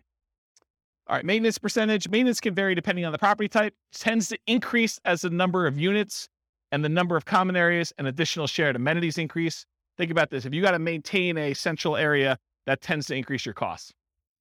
Single family home where you're responsible for all maintenance tends to be higher than condos and townhomes where the HOA is responsible for some maintenance. We talked about this idea. Part of the HOA can be informally allocated for maintenance instead. Some investors will include or at least mix in some capital expenses with maintenance. So if you haven't watched the 2-hour class on capital expenses, I would strongly recommend you watch that because it's mind-blowing. But the idea is that some things some people consider to be capital expenses are probably maintenance, and some things some people consider to be maintenance are probably really capital expenses. And so you try to figure out where the blend is for what percentage you use here, what percentage you use for CapEx. Just between the two of them, you need to cover everything. Think of it that way. So in that class on CapEx, I have a basic spreadsheet and advanced spreadsheet. I'll show you those, I think, on the next slide. And then keep track of your maintenance and capital expense numbers over time to get a better feel for your own numbers. And as we see periods of massive inflation, what should you expect to see with maintenance and capital expense costs? To go up, right? A lot. You were thinking they were going to go up 3% a year, and now we saw whatever inflation was, 9% or 8%, whatever number they're quoting you. Then realize you're going to see a pretty big uptick in that. All right, so advanced for condos and townhomes where some maintenance is handled by the HOA, estimate the portion responsible in the HOA fee and then subtract that from what it should be to do your reduced percentage. So you go do the calculation to find out, the HOA is responsible for A, B, and C. That usually costs X dollars per year. And my maintenance number is $3,000 per year. I can subtract the number that the HOA is responsible for. So I really only need to do this dollar amount, which is this percentage. So do that math for yourself. CapEx, same type of idea. They can vary depending on property type, similar to maintenance, except these are less frequent, often larger expenses. One of them I quote as a percentage of gross rent. That's maintenance. The other one I quote in dollars per month. Or this is annual, actually, so dollars per year. All right, these are examples of the two spreadsheets in that CapEx class. I really recommend you go watch those. This is the basic one. The basic one, you put in the cost in today's dollars of all these different things that you're going to do, how frequently and number of years that you replace them, and then it will take an inflation rate into effect and tell you this is what it will cost this number of years in the future. So this is what my yearly cost is that I need to save. This is how much I need to save each month. So it tells you how much you need to save for the year's costs and how much you need to save for the month's costs in order to have all these things covered. with inflation this number of years out for one use. So that does the basic one. The advanced one is more complicated because it does the cost in today's dollars, the frequency, and then you can put in how old the thing is today. So you may only have, instead of 10 years for an air conditioner, you may be 5 years in. So you really only have 5 years to save up to replace an AC. So that'll take that into account, and it'll adjust all the different years for all the different units. And then it also takes into account if you're putting money aside, what you're earning on that money in some type of savings account, and if you're increasing the amount you're saving each year with inflation or some other number. So the advanced one does a whole bunch of calculations. It's almost like cash flow planning for CapEx. And it shows you your account balance over time and sees if you ever go below zero, and shows you when they all happen and how big order of magnitude they are, like how large the expenses are. And it sums up all of them in this bottom one. So the advanced one is for someone who's like, yeah, I really, really want to know and have an understanding of CapEx. The basic one should get you close. Okay. Management does not tend to vary based on property type, although with some properties, especially larger multifamilies, you may be hit with your property manager minimums, which would make your percentage higher than you would have estimated. For example, if you're renting, you've got like a 20 unit and there's a whole bunch of like 1-bedroom units in there, like studio or efficiency apartments in there. And, they're renting for $550 a month, and your property manager's minimum is $600 a month. You may be hitting the minimum with all those. So just realize that. You get this number from your property manager. And if your quoted property management fee is about 10%, you should probably expect it to be a little higher than that with all the extra fees they add on. So it's probably going to be 11 or 12. So if they tell you it's 10, it's probably going to be a little higher than 10. It's very rare, in my opinion and experience, that the property management number that they quote you is the actual expense you pay to them. Okay? Any questions on this?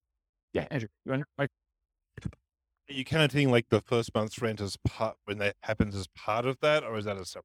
That's a really good question. So in this particular spreadsheet, I combine them all together. So you'll want to merge those into one. So if your property manager says it's a half month's rent every year for lease renewal or putting a new tenant in there, then you calculate out what the property management fee on all 12 months is, plus a half month's rent, and figure out what that would be as a percentage and do those. And then I'd probably bump it up for all the incidental expense in addition to that.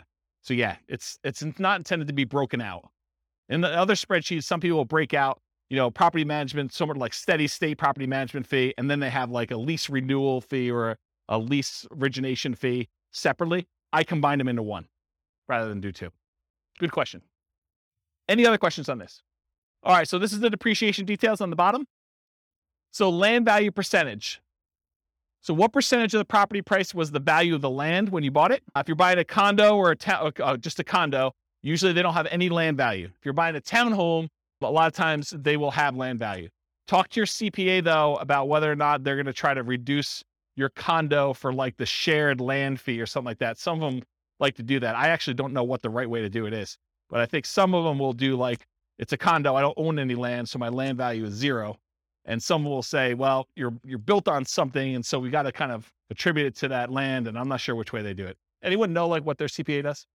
Okay, yeah. No one knows. It's a mystery. So that's a land value percentage, because when you depreciate a property, what we're trying to figure out here, one of the reasons why we ask these questions, is we're trying to figure out what the depreciation benefit, what the tax benefit of owning a rental property is from the government.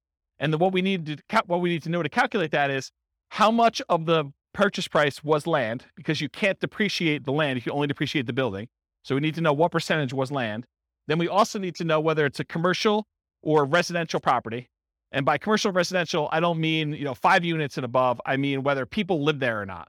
So if you're doing an industrial building or, some type of like other commercial thing, which I can't think of right now, but something where people don't live in, that's commercial. And that's at a different time period. And then residential is 27.5 years. And then lastly, I need to know what your effective income tax rate is to estimate what that cash flow from depreciation will be for you. I need to know what your tax rate is so that I can say, hey, look, you're going to be able to depreciate this amount of money, and at your tax rate, it's about this much per month for you. Okay? So what the land percentage is, then we're asking about property type, single family home, condos, townhomes, duplexes, triplexes, fourplexes, and 5+ units. We're typically using R, just residential. So you're doing an R or a C here. And if you put an R there, it's going to use 27.5 years. If you put a C, it's going to use 39 years. The overwhelming majority of you will not use 39 years. If you would put a C here, you would know. You would know. Okay? So use R unless you know otherwise. And then finally, your effective income tax rate, it's the same regardless of the property type. It's used to estimate that cash flow from depreciation benefit. We multiply the gross depreciation amount times your tax rate to estimate, it's only an estimate, how much your tax benefits would be in cash flow to you. So here's I'm not an accountant, not a CPA. Here's the layman's version of what depreciation is, okay? Let's say you make $100,000 a year between you and your spouse, and you own a property. And after you take out the value of the land, the building itself divided by 27 and a half years is $10,000, okay? So after you take out the value of the land, you take the value of the building, you divide by 27 and a half years, and that equals $10,000. That $10,000 is what I call gross depreciation. You're not going to hear your accountant or your CPA talk to you about calling it gross depreciation. That's like a real estate investor, James kind of term, okay? So gross depreciation is $10,000. So what it really means on your tax return, again, layman's, go talk to your CPA about actual details. Instead of having to pay taxes on $100,000 now you only have to pay taxes on $100,000 minus the $10,000 in depreciation. So you're really paying taxes on $90,000. So if you think about it, the $10,000 that you got in gross depreciation, if you multiply that by whatever your tax rate is, that tells you how much you did not have to pay in taxes. So $10,000 times 20% effective tax rate says about $2,000 a year is what you're actually not having to pay in taxes by owning that rental. Does that make sense? Okay. Yes, it is only for rental properties.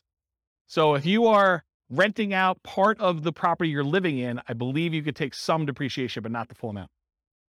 Good for house hackers. Yep. Once you convert your property from an owner-occupant as a nomad, which you can't take depreciation for, in year 2, you can start taking depreciation. Okay? If you don't qualify, if you're like a high income earner and you don't qualify to take depreciation, go ahead and put 0 here, and it will actually remove depreciation benefit from there. If you think, hey, look, I make too much and I don't want to see it, or I make too much and I'm never going below this income, then you can go ahead and use 0. But technically, depreciation rolls over and you can take it later, is my understanding. Again, I'm not a tax guy. Okay. All right. No other questions on this? And this is only an estimate for depreciation. It'll be a slightly different calculation for you on your taxes. All right. Defaults and overrides. So we're done with that input section for taking your notes. Now I'm moving on to this thing, but there's not a lot for you to look at. So I'm going to run through a couple ones on here that you may want to modify, the more common ones for you to modify. You can modify whatever you want.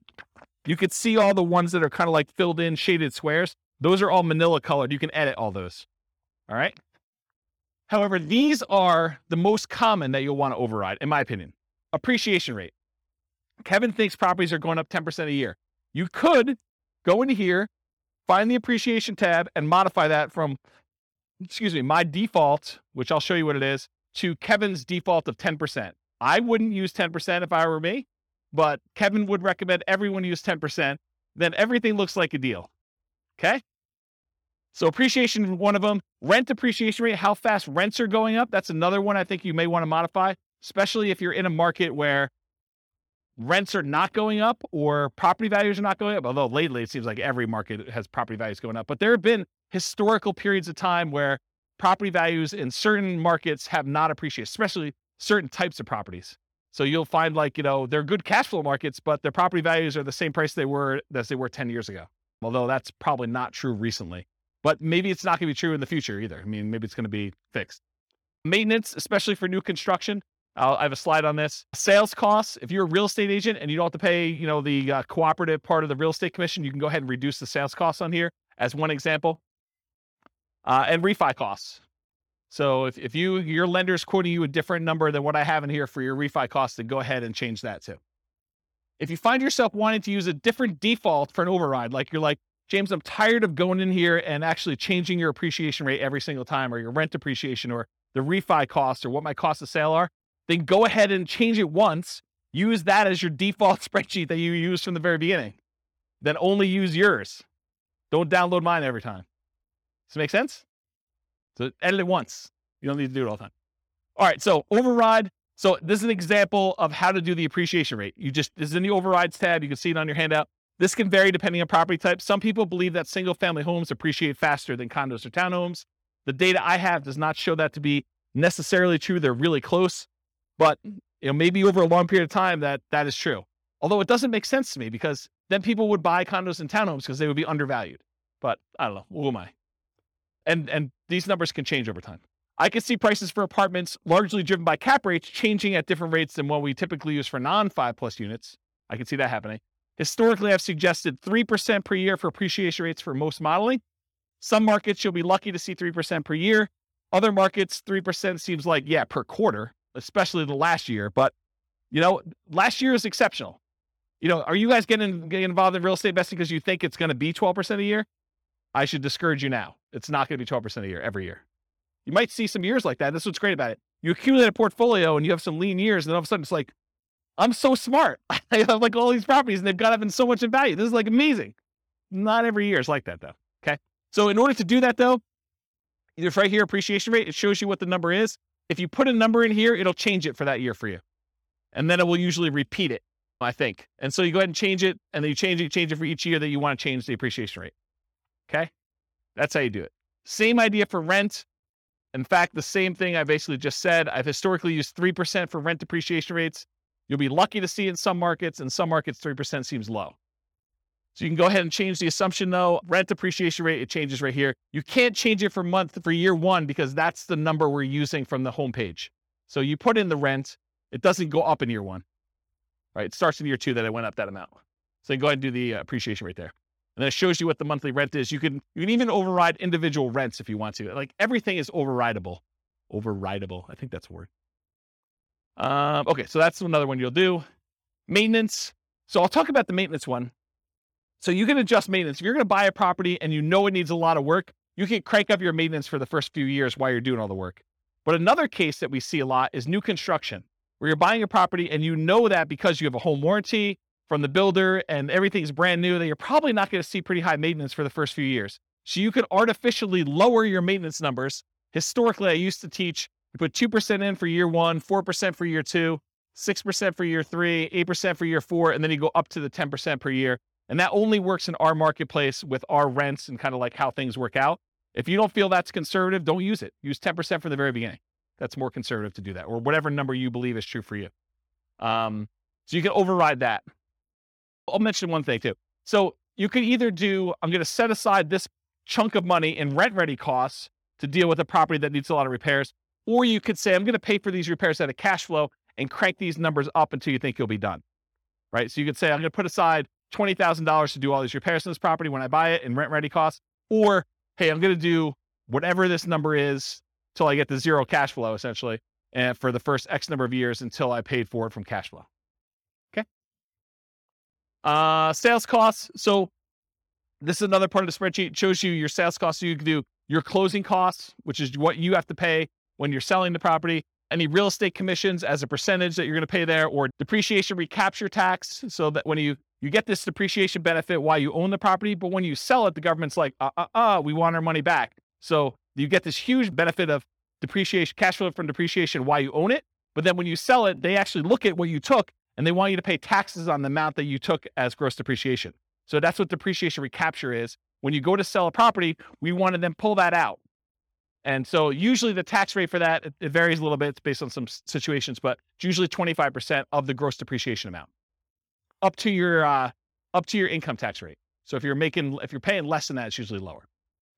And then capital gain rate, if you own the property for less than a year, it's your normal income rate for this. If you've owned it for more than a year, it's typically, there's some exceptions based on how much you earn, but a lot of times it's 15% of the amount that the property went up in value. So if you bought a $400,000 property and you sold it, X number of years later for $500,000, you only pay the capital gains on that $100,000 difference. And then you only pay the depreciation recapture tax on the depreciation amount you took. So these two taxes are calculated correctly in the spreadsheet, but they're different on that, what they are calculating. So it's not like 15 plus 25. I'm paying 40% in taxes. No, you're not. You're paying 15% on the gain, and you're paying 25% on the depreciation benefit you got while you owned it. Okay. So realize that they work in different ways. And then this real estate commissions on whatever the sale price was usually. So there's 4 different expenses on there. You can adjust all those: closing costs, real estate commission, depreciation recapture tax, capital gains. You could use my defaults, which are pretty common. You can use my defaults, which are pretty common, or if you know something is different, if you're doing a 1031 exchange, you know which ones to modify. If If you're a real estate agent, you can do that. If you have really low income and you've got some tax benefits of, capital gains or depreciation recapture, you can go ahead and change those to be what is true for you. And you could do it by year. You say, look, I have a really low income year coming up in year 5, so it'll be really low there. It might look like a benefit to sell it that year in order to optimize for that. But that's a different class, which I don't have time for. I talked about that. Any questions on this? Kind of crazy, right? Okay. And then refi costs. You can do your cash out refi costs to do this or a dollar amount. So it's either a fixed dollar amount or a percentage of the amount you're refining. It'll do that for you. That's for the override. All right. We finally got to the outputs. We got 20 minutes to go over outputs because I think that's the end. So was it helpful to have the thing for notes? Was that good? Okay. I'm glad I did that. Do you have a question? Yeah. So it's both. So the question was, are the overrides intended to be a backward looking, this is how my investment performed, and that's one of the new benefits of the new spreadsheet that you can override everything? Or is this like a forward looking, hey, in year 5, I expect appreciation to taper off and it's not going to be 7% anymore. It's now going to be 2% or negative 1% or whatever. And I can go ahead and plan out how I see the market performing or my tax situation 5 years from now when I quit my job or, any other kind of like complexity you want to do in there. And the answer is both, right? You could do forward looking things. I'm going to buy this property and I know there's certain things about my life and what I'm going to do. You can model that, which is great. Or you can now use it to, and it was built with that in mind, but I haven't back tested it for that. And if you guys want to test it and tell me where the problems are, please do. But you can now use it for, this is what actually happened in year 1. So then when we look at year 3 and 4 and 5 returns, it's going back to the beginning of time and using real numbers. So that's the thinking. Yeah. Thanks, Rob. I was wondering how difficult it would be to add like maybe a scale bar or something down at the bottom to show year 1, 2, 3, 4, and 5. Mainly the 2 charts I'm looking at would be the monthly cash flow and the annual key metrics. Okay, so your request is to have a cash flow 1 through 5? Like cash flow from depreciation and true cash flow? Ideally. Or 1 through 5? Yeah, because oftentimes it takes, 3, 4, 5 years to stabilize a property. That's a good point. It would be kind of nice to see, like, I know this is analyzing year 1, bad if it's a good deal or not, but it would be kind of nice. No, that's actually really good feedback. And I definitely appreciate you giving that feedback. It's one of the reasons why I wanted to do the live classes. Email me and remind me to do that. And secondly, tell me which of the 9 charts you want to remove. So I'm happy to do it, right? But like, which one should we? And I think I know what it is. It's probably, non-loan expenses is my guess, right? For which one? What's interesting is it does show cash on cash ROI and cap rates for years 1 through 5. Right. That's the middle one. Just not the cash flow dollar amount. And the other one. Maybe I'd do that and I have a right-hand axis. I might be able to do the other chart I was looking at with annual key metrics. Annual key metrics. You want that for 5 years? You realize you can see all this stuff in your overrides, right? They're all there. Oh, that's right. Okay. So let me be clear about this. I'm not hiding anything from you. In fact, you can see more stuff than you've ever been able to see before because the overrides show all the intermediate calculations for everything, and they're all labeled. Where you're getting at is the real estate financial planner software that allows you to look at any property, any number for any individual property and your whole portfolio combined. That's why you can copy it to Real Estate Financial Planner and run everything. Okay? All right. If there really are changes, though, let me know. Like, drop me an email as to what you think I should do. Thank you. Okay, so this is where we're getting to. I got 15 minutes now, and I'm happy to stay a little late if you want to, but it's basically just one per one that I did, and I just zoomed it up to make it big, okay? So this is this one. I'm going to go in this order. 1, 2, 3, 4, 5, 6, 7, 8, 9, okay? So I'm going left to right across the top, then the middle, and then the bottom. So if you're following along, that's where I'm going in the spreadsheet. Number 1, monthly cash flow. This, in my opinion, is probably the number one thing people look at. They want to know how much cash flow they have. And in this particular case, the green thing is monthly cash flow. The yellow thing is cash flow from depreciation. And the 2 combined, summed up with the total at top, is what we call true cash flow, which is literally these 2 added together. I'm not trying to trick you. I'm just trying to make it easy, right? So these numbers should be added up to this. Does that make sense? That's super helpful, right? Because that's a lot of times what we look at. Now, when you look at the real spreadsheet, you'll notice there's a whole bunch of colors. The 4 colors I use I always use this blue for appreciation.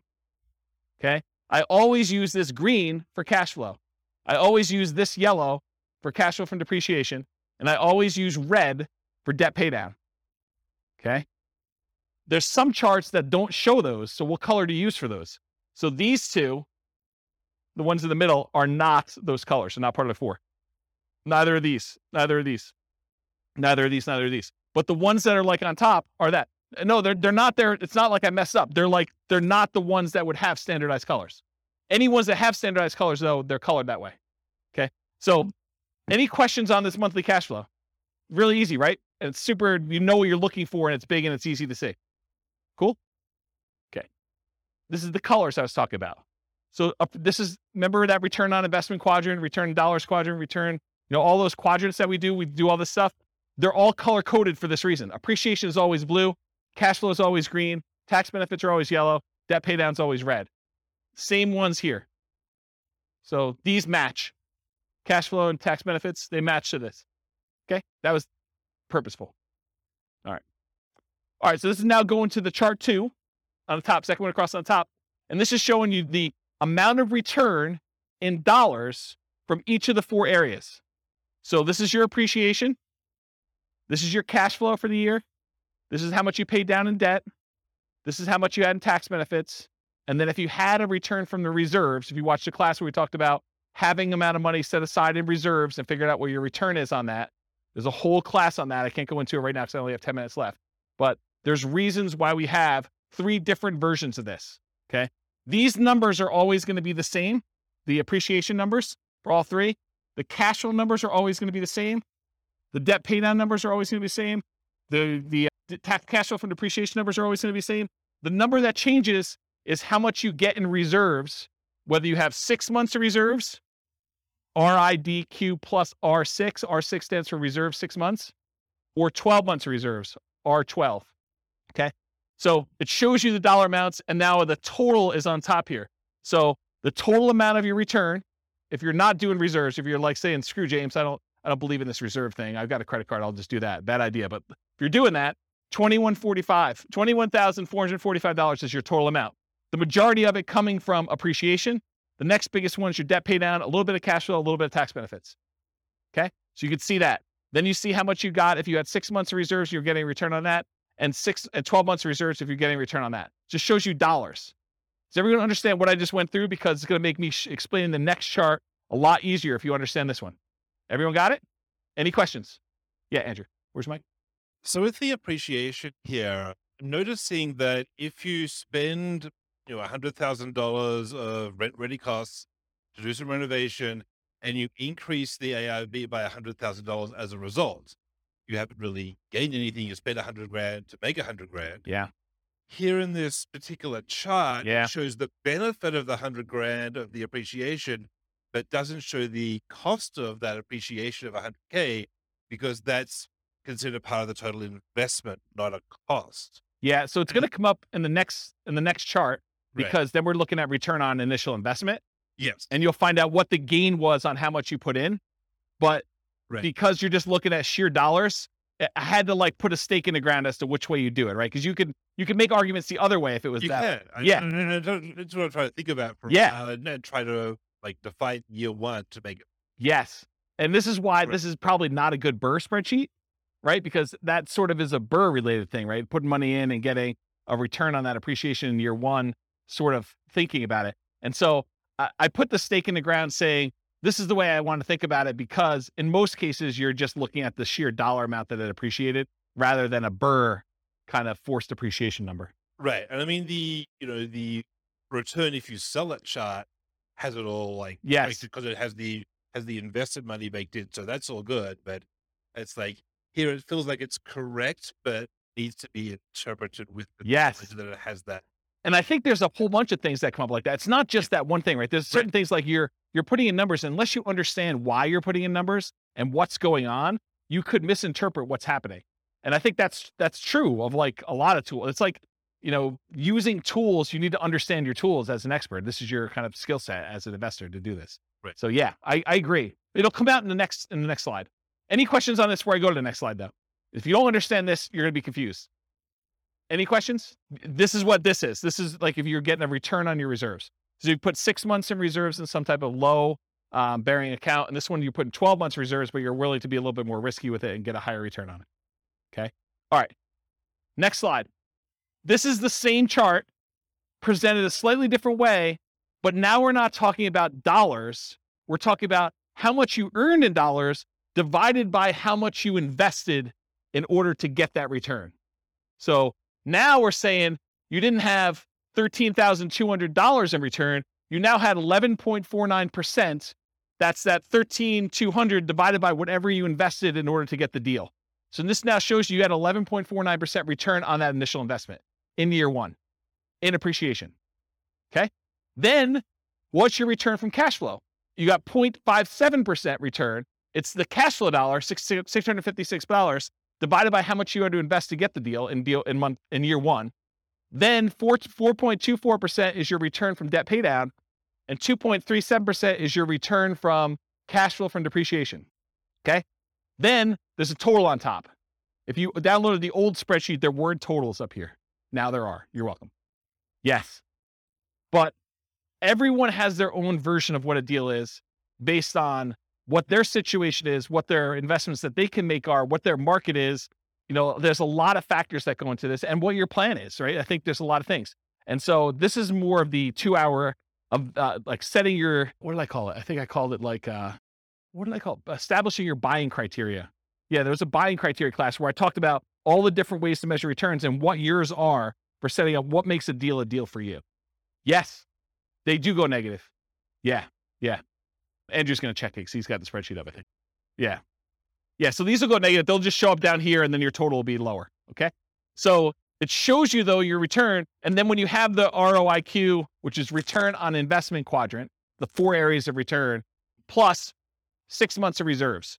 That 6 months of reserves return is now this gray area.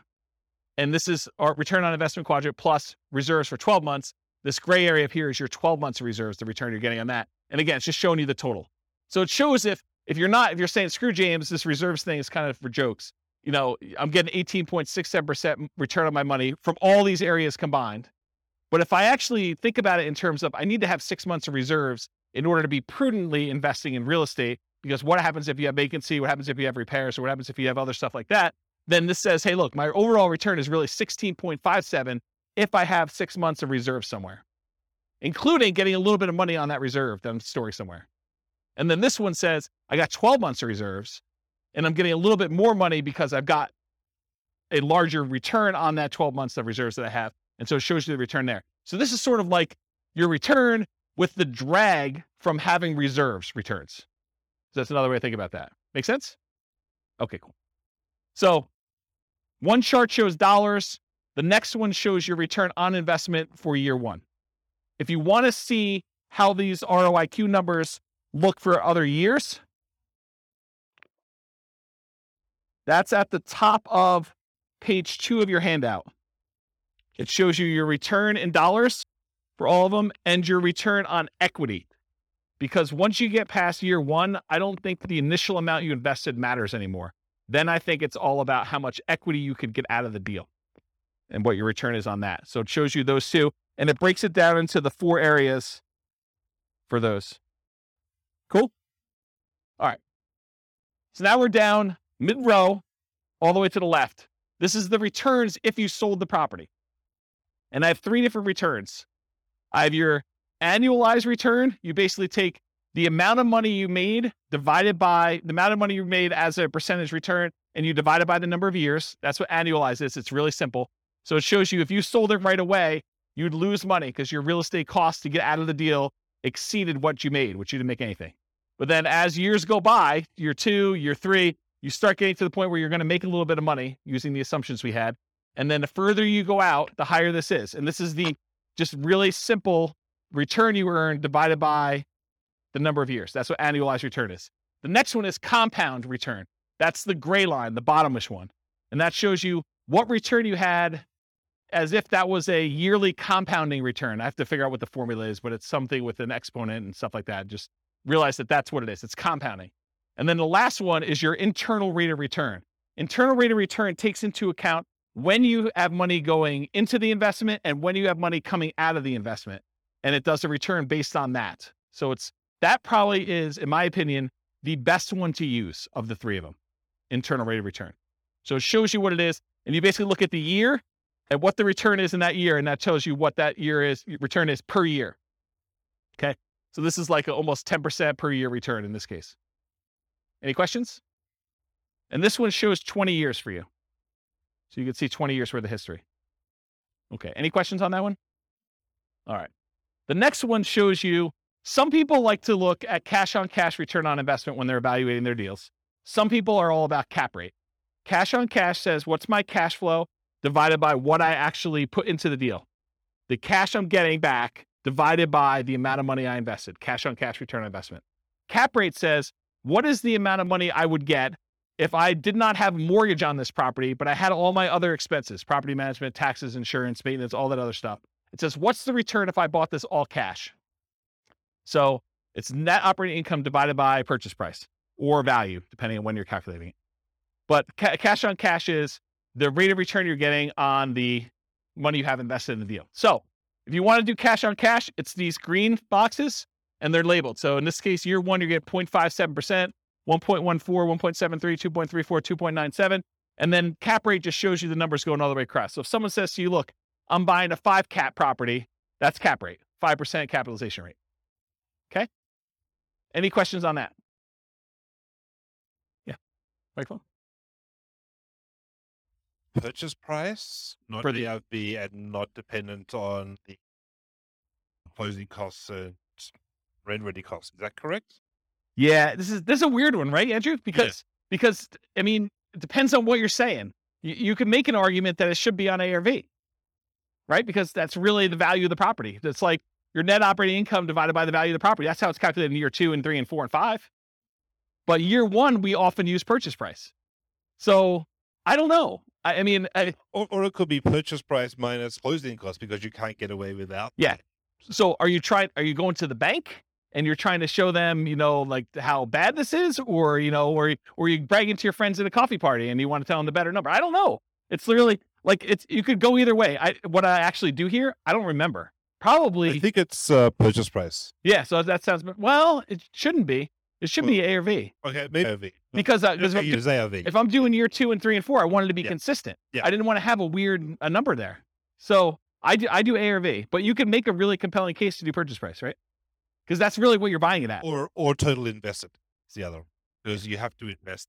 Yeah, you're finding all like my weird case examples, like all the. Well, these are to do with you. These are core to the. No doubt. This is like a conversation you and I would have offline that no one else would care about. So yes, I totally agree. Any questions on this? So some people are like cash on cash people. Some people are cap rate. The other way to think about it is cash on cash takes into account your financing. Cap rate does not. Cash on cash takes into account your financing. Cap rate does not. So if it's a weird market where financing is unusual or hard to get or something like that, this becomes a much better metric because it impacts whether it's a deal or not. It'd be return on equity only in the case where it's paid off. Yeah. Yep. I think that's correct. The green bar would become equal to the cap rate if it was paid off. Yep. They become the same. All right. You guys are going way off track, but that's good. You ask your questions. You guys have probably heard the concept of return on equity, right? Return on equity is how much should I make in appreciation divided by how much equity I have in the property, or how much should I make in cash flow divided by how much equity I have in the property, or how much should I make in cash flow from depreciation divided by how much equity I have in the property, or how much should I make in debt pay down divided by how much equity I have in the property. You guys have kind of understand that concept. That's not exactly what this chart is, although it's really similar. The difference is your equity in the property is not all yours to keep. If you were going to go sell that property, there would be costs. You probably have real estate commissions. You probably have closing costs to get out of the deal. You have that depreciation recapture tax. You have capital gains tax.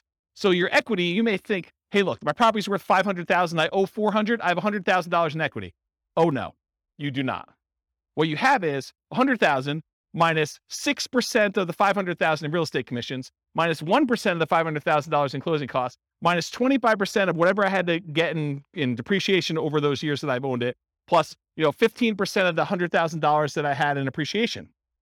those are all subtracted from that 100 grand. So maybe you have 50,000 or 40,000 left. This chart shows you that return you had from appreciation divided by what you'd walk away with in cash by selling the property after all those expenses, closing costs, real estate commission, depreciation recapture, and your capital gains. So true net equity is actually the equity you have if you sold the property and you did all the stuff you're supposed to do, paid closing costs, paid whatever transaction costs to get out, the depreciation recapture and the capital gains tax. Okay. So these numbers, in my mind, you want to know what your true net equity is, because you want to know, hey, if I sold this property and now I walked away with $40,000, what would I have to get on that money that I walked away with in order to match this real estate deal? That's what we want to know, right? We want to know, like, if I sell this, what do I need to beat to invest? So that's why I like this. And this is why this chart is the way it is. So the blue line shows you your return from appreciation divided by how much true net equity you would have in that year. The red line is your debt pay down return over true net equity. Your yellow line is your cash flow from depreciation line over true net equity. And your green one is your cash flow over true net equity. And this dotted line is the sum of all of them. So you're pushing almost a 23% or whatever it is return on true net equity in year one, and it kind of continues to taper off over time. Does that make sense? Okay. Annual key metric. I'm moved on to the next one. I'm at the very bottom all the way to the left. This just shows you your gross potential income. If you didn't have any vacancy or anything, what's the maximum you could possibly get from this property with the current rent you're getting? That shows you what it is per year in year one. Gross operating income is this after your vacancy expenses. Operating expenses tells you how much you're spending in order to operate the property, taxes, insurance, maintenance, stuff like that. Net operating income is the amount you're getting from gross operating income minus your operating expenses, gives you your net operating income. This shows you how much you would get if you own the property free and clear, if you did not have a mortgage on it. Okay, this is all year one. Any questions on this? And as I said before, you could see this for any year on that overrides tab, and you could override any of it if for some reason you have a weird year. Non-loan expenses. This just breaks out what you paid for stuff. This is what your vacancy, which is not really a loan expense, but I put it in here because I wanted it to see it. Vacancy is the odd man out, but $1,000 in vacancy. This is how much you paid in property taxes. This is how much you paid in property insurance. This is how much you paid in HOA. If you had landlord paid utilities, that would be what's here. Your expenses 1 and 2. How much you paid in maintenance. How much you set aside in CapEx. And how much you pay in property management. Just shows you all the expenses in year one. And then finally, probably one of my favorite charts. This chart shows you the 2 different equities you have in your property. The equity if you sold it, and the equity if you were able to get a 75% cash out refinance loan. And then what it costs you in order to access that equity. Okay. So the blue line shows you how much true net equity you had. You had a little less than 100,000 in year one, and it kind of steadily increases over time to year 20.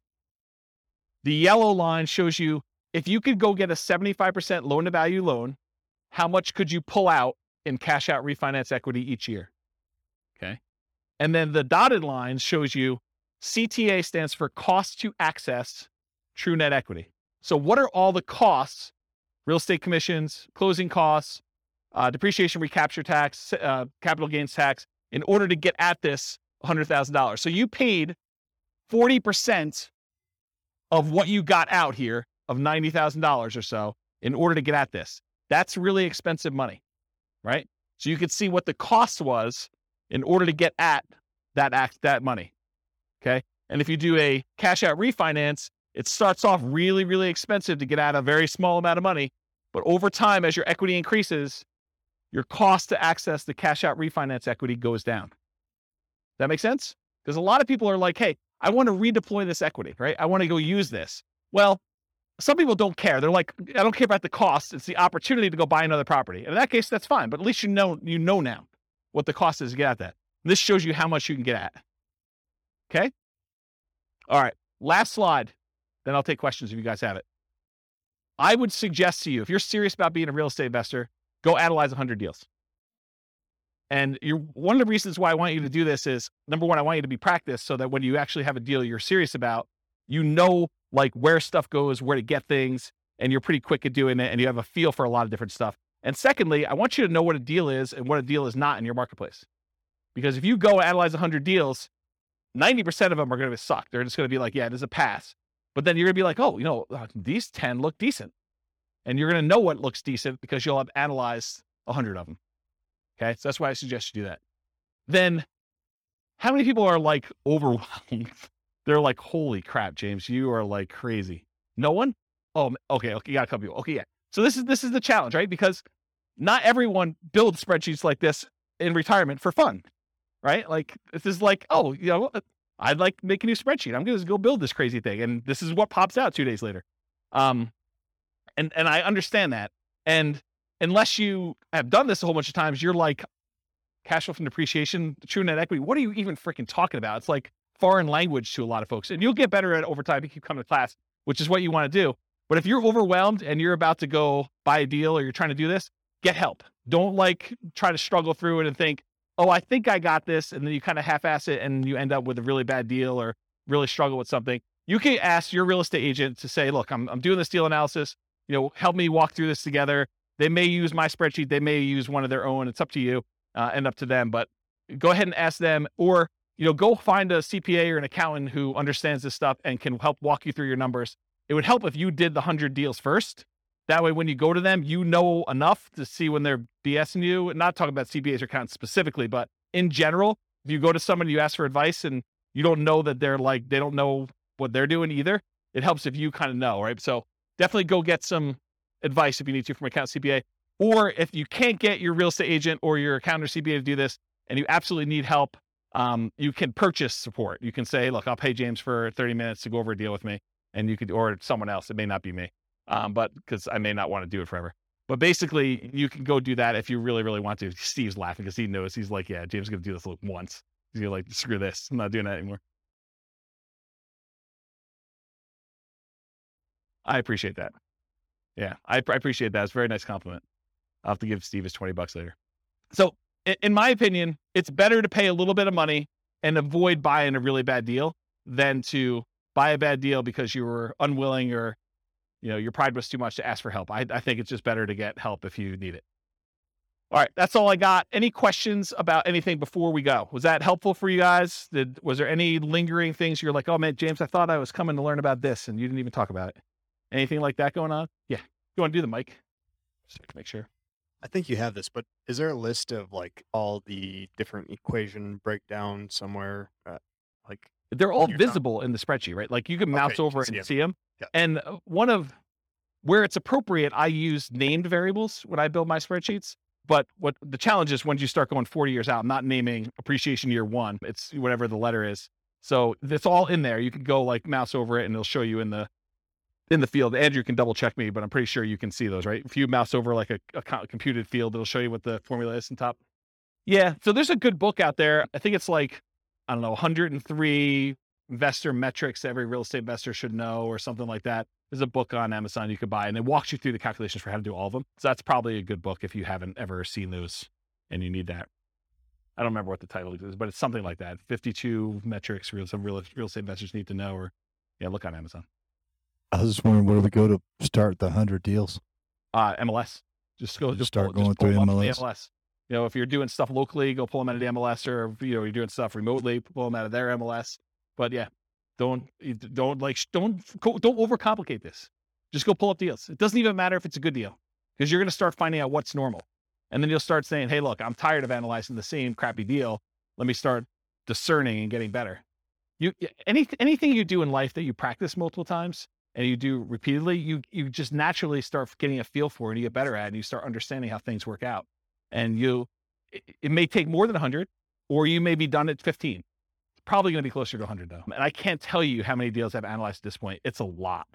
It's a lot of deals. And eventually you start coming up with rules of thumb where you're analyzing a deal and you're like, oh, this is just like this property that so-and-so bought or I bought, except it's $10,000 more or $50 less in rent or $100 more in rent. And so you start getting to the point where you're like, that was a really good deal. It was like $200 a month cash flow. So if it's $50 more in rent, that's going to be like $250 in cash flow. So I know that's going to be a good deal.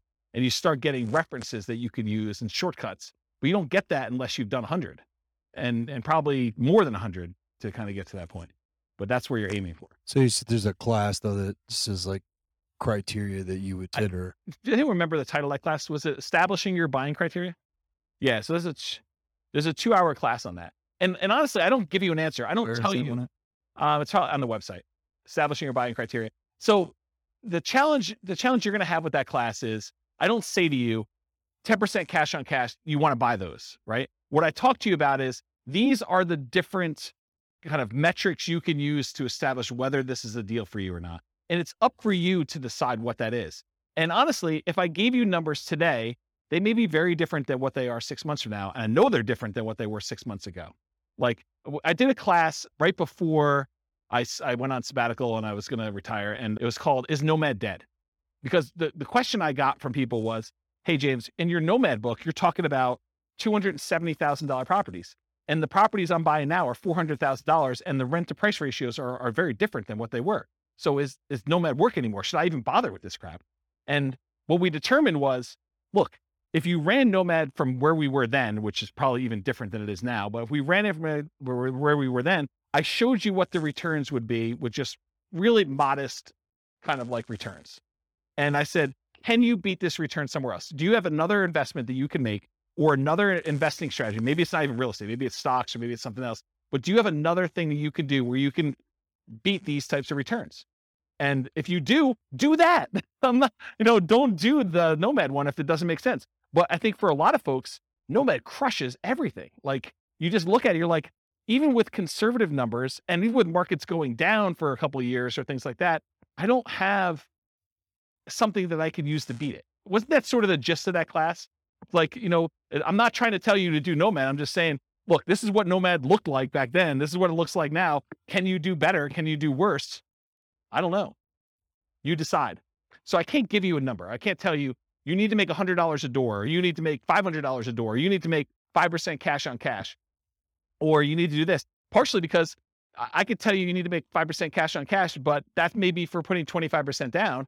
And maybe it's not even buying in our local market. And then you're like, well, I can't find any things where I can get 5% cash on cash because I'm doing Nomad and I'm putting 5% down. So nothing's got 5% cash on cash. It's all negative. Or I'm doing a VA loan with nothing down for my first deal, and there's no way I can get numbers like that for that particular deal. And in another market, someone could be listening to this recording and being like, man, you guys aren't able to get positive cash flow. I'm trying to determine whether I'm buying a $600 a month positive cash flow deal or the $450 one that's in a slightly better area. And so it's a totally different thing. Or maybe you're doing short-term rentals or something like that, where it's like, yeah, 5%, like try 50% cash on cash return in the year. Like, they're totally different numbers. Or maybe I'm doing Burr and I'm really trying to not have money in the deal at all, but my cash flow I don't care about because I can wait a long time for cash flow to improve when I don't have anything in the deal. There's all different criteria, and it's really you that needs to decide that, not me. I can't come in here and tell you do this, and it'll be out of date, 3 months from now. Especially if the market softens or the market gets, hard to imagine it getting crazier than it is, but the thing goes both ways. And a lot of people who come to these classes and they're relatively new, they haven't seen the down market yet. And so you don't know what you don't know. And I'm sure I'll talk about that in future classes, but I've lived through some pretty rough markets. And so you have a different perspective when you do that. And you know that you can't put in 10% for appreciation and expect that to be a reasonable number. Right, Kevin? Yeah, see? But when you put in 3% and then you go back and you're like, wow, James is off. It's not 3, it's been 9 for like the last 3 years. And I look like superstar. Just, remember those superstar feelings next year when you give 5% back, right? Because it still is awesome, but it's still not, where it is. Even if it didn't go up in value at all and all you did was pay it off over 30 years, the numbers look awesome. So, paying it off. Totally. Yeah, that's exactly it. I mean, just imagine, you put up 5% now, let's say it's a $500,000 property, which is about where we are now. You put up $25,000 in order to buy a property, and when you're ready to retire, it's a $500,000 asset. Where else can you put up $25,000 and have it be $500,000 in 30 years? That's like a 10.51% compounding yearly rate of return. Yes, totally. And this is what I'm saying. I'm trying to really simplify the math down and make it so it's hard to not do this. But my point is, and I'm going really over time, there's a phenomenon in the more traditional stock market investing world. It's a special time in your life when the amount of money that you're investing each year is produced by the amount you have invested. So you're putting away, let's say $10,000 a year, and you get to the point where you have $100,000 invested. And then that year you have $100,000 invested, and that produced $10,000 return for you. And you're putting in $10,000 a year. It's this like magical inflection point where your investments are doing as much work for you as you are personally doing yourself with active activity. Like you're doing stuff. And so it's this really weird, magical thing that happens. And for stock market investors, because the returns are what they are and all these other factors that go into that, you're not having, a big asset thing, that usually takes some time to get to that point.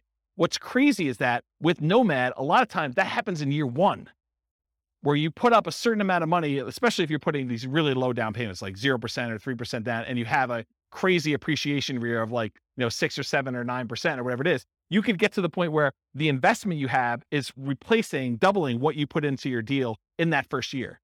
And if not in the first year, in the first few years, which is just crazy to think about. And then to think, okay, I bought that one investment. Now I'm going to buy an additional one, a second one in year 2 by doing Nomad.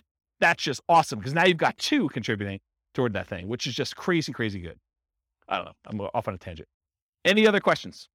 Well, thank you all for coming. I appreciate it. We'll stick around for a few minutes. I'm going to stop the recording. Thanks all for coming. I will talk to you all soon. With home prices up, mortgage interest rates up, and rents up, but not quite enough to counteract the higher prices and interest rates, cash flow on rental properties in Killeen is harder than ever. Book a call with the Real Estate Financial Planner to apply our proprietary 88 strategies to improve cash flow on your rentals.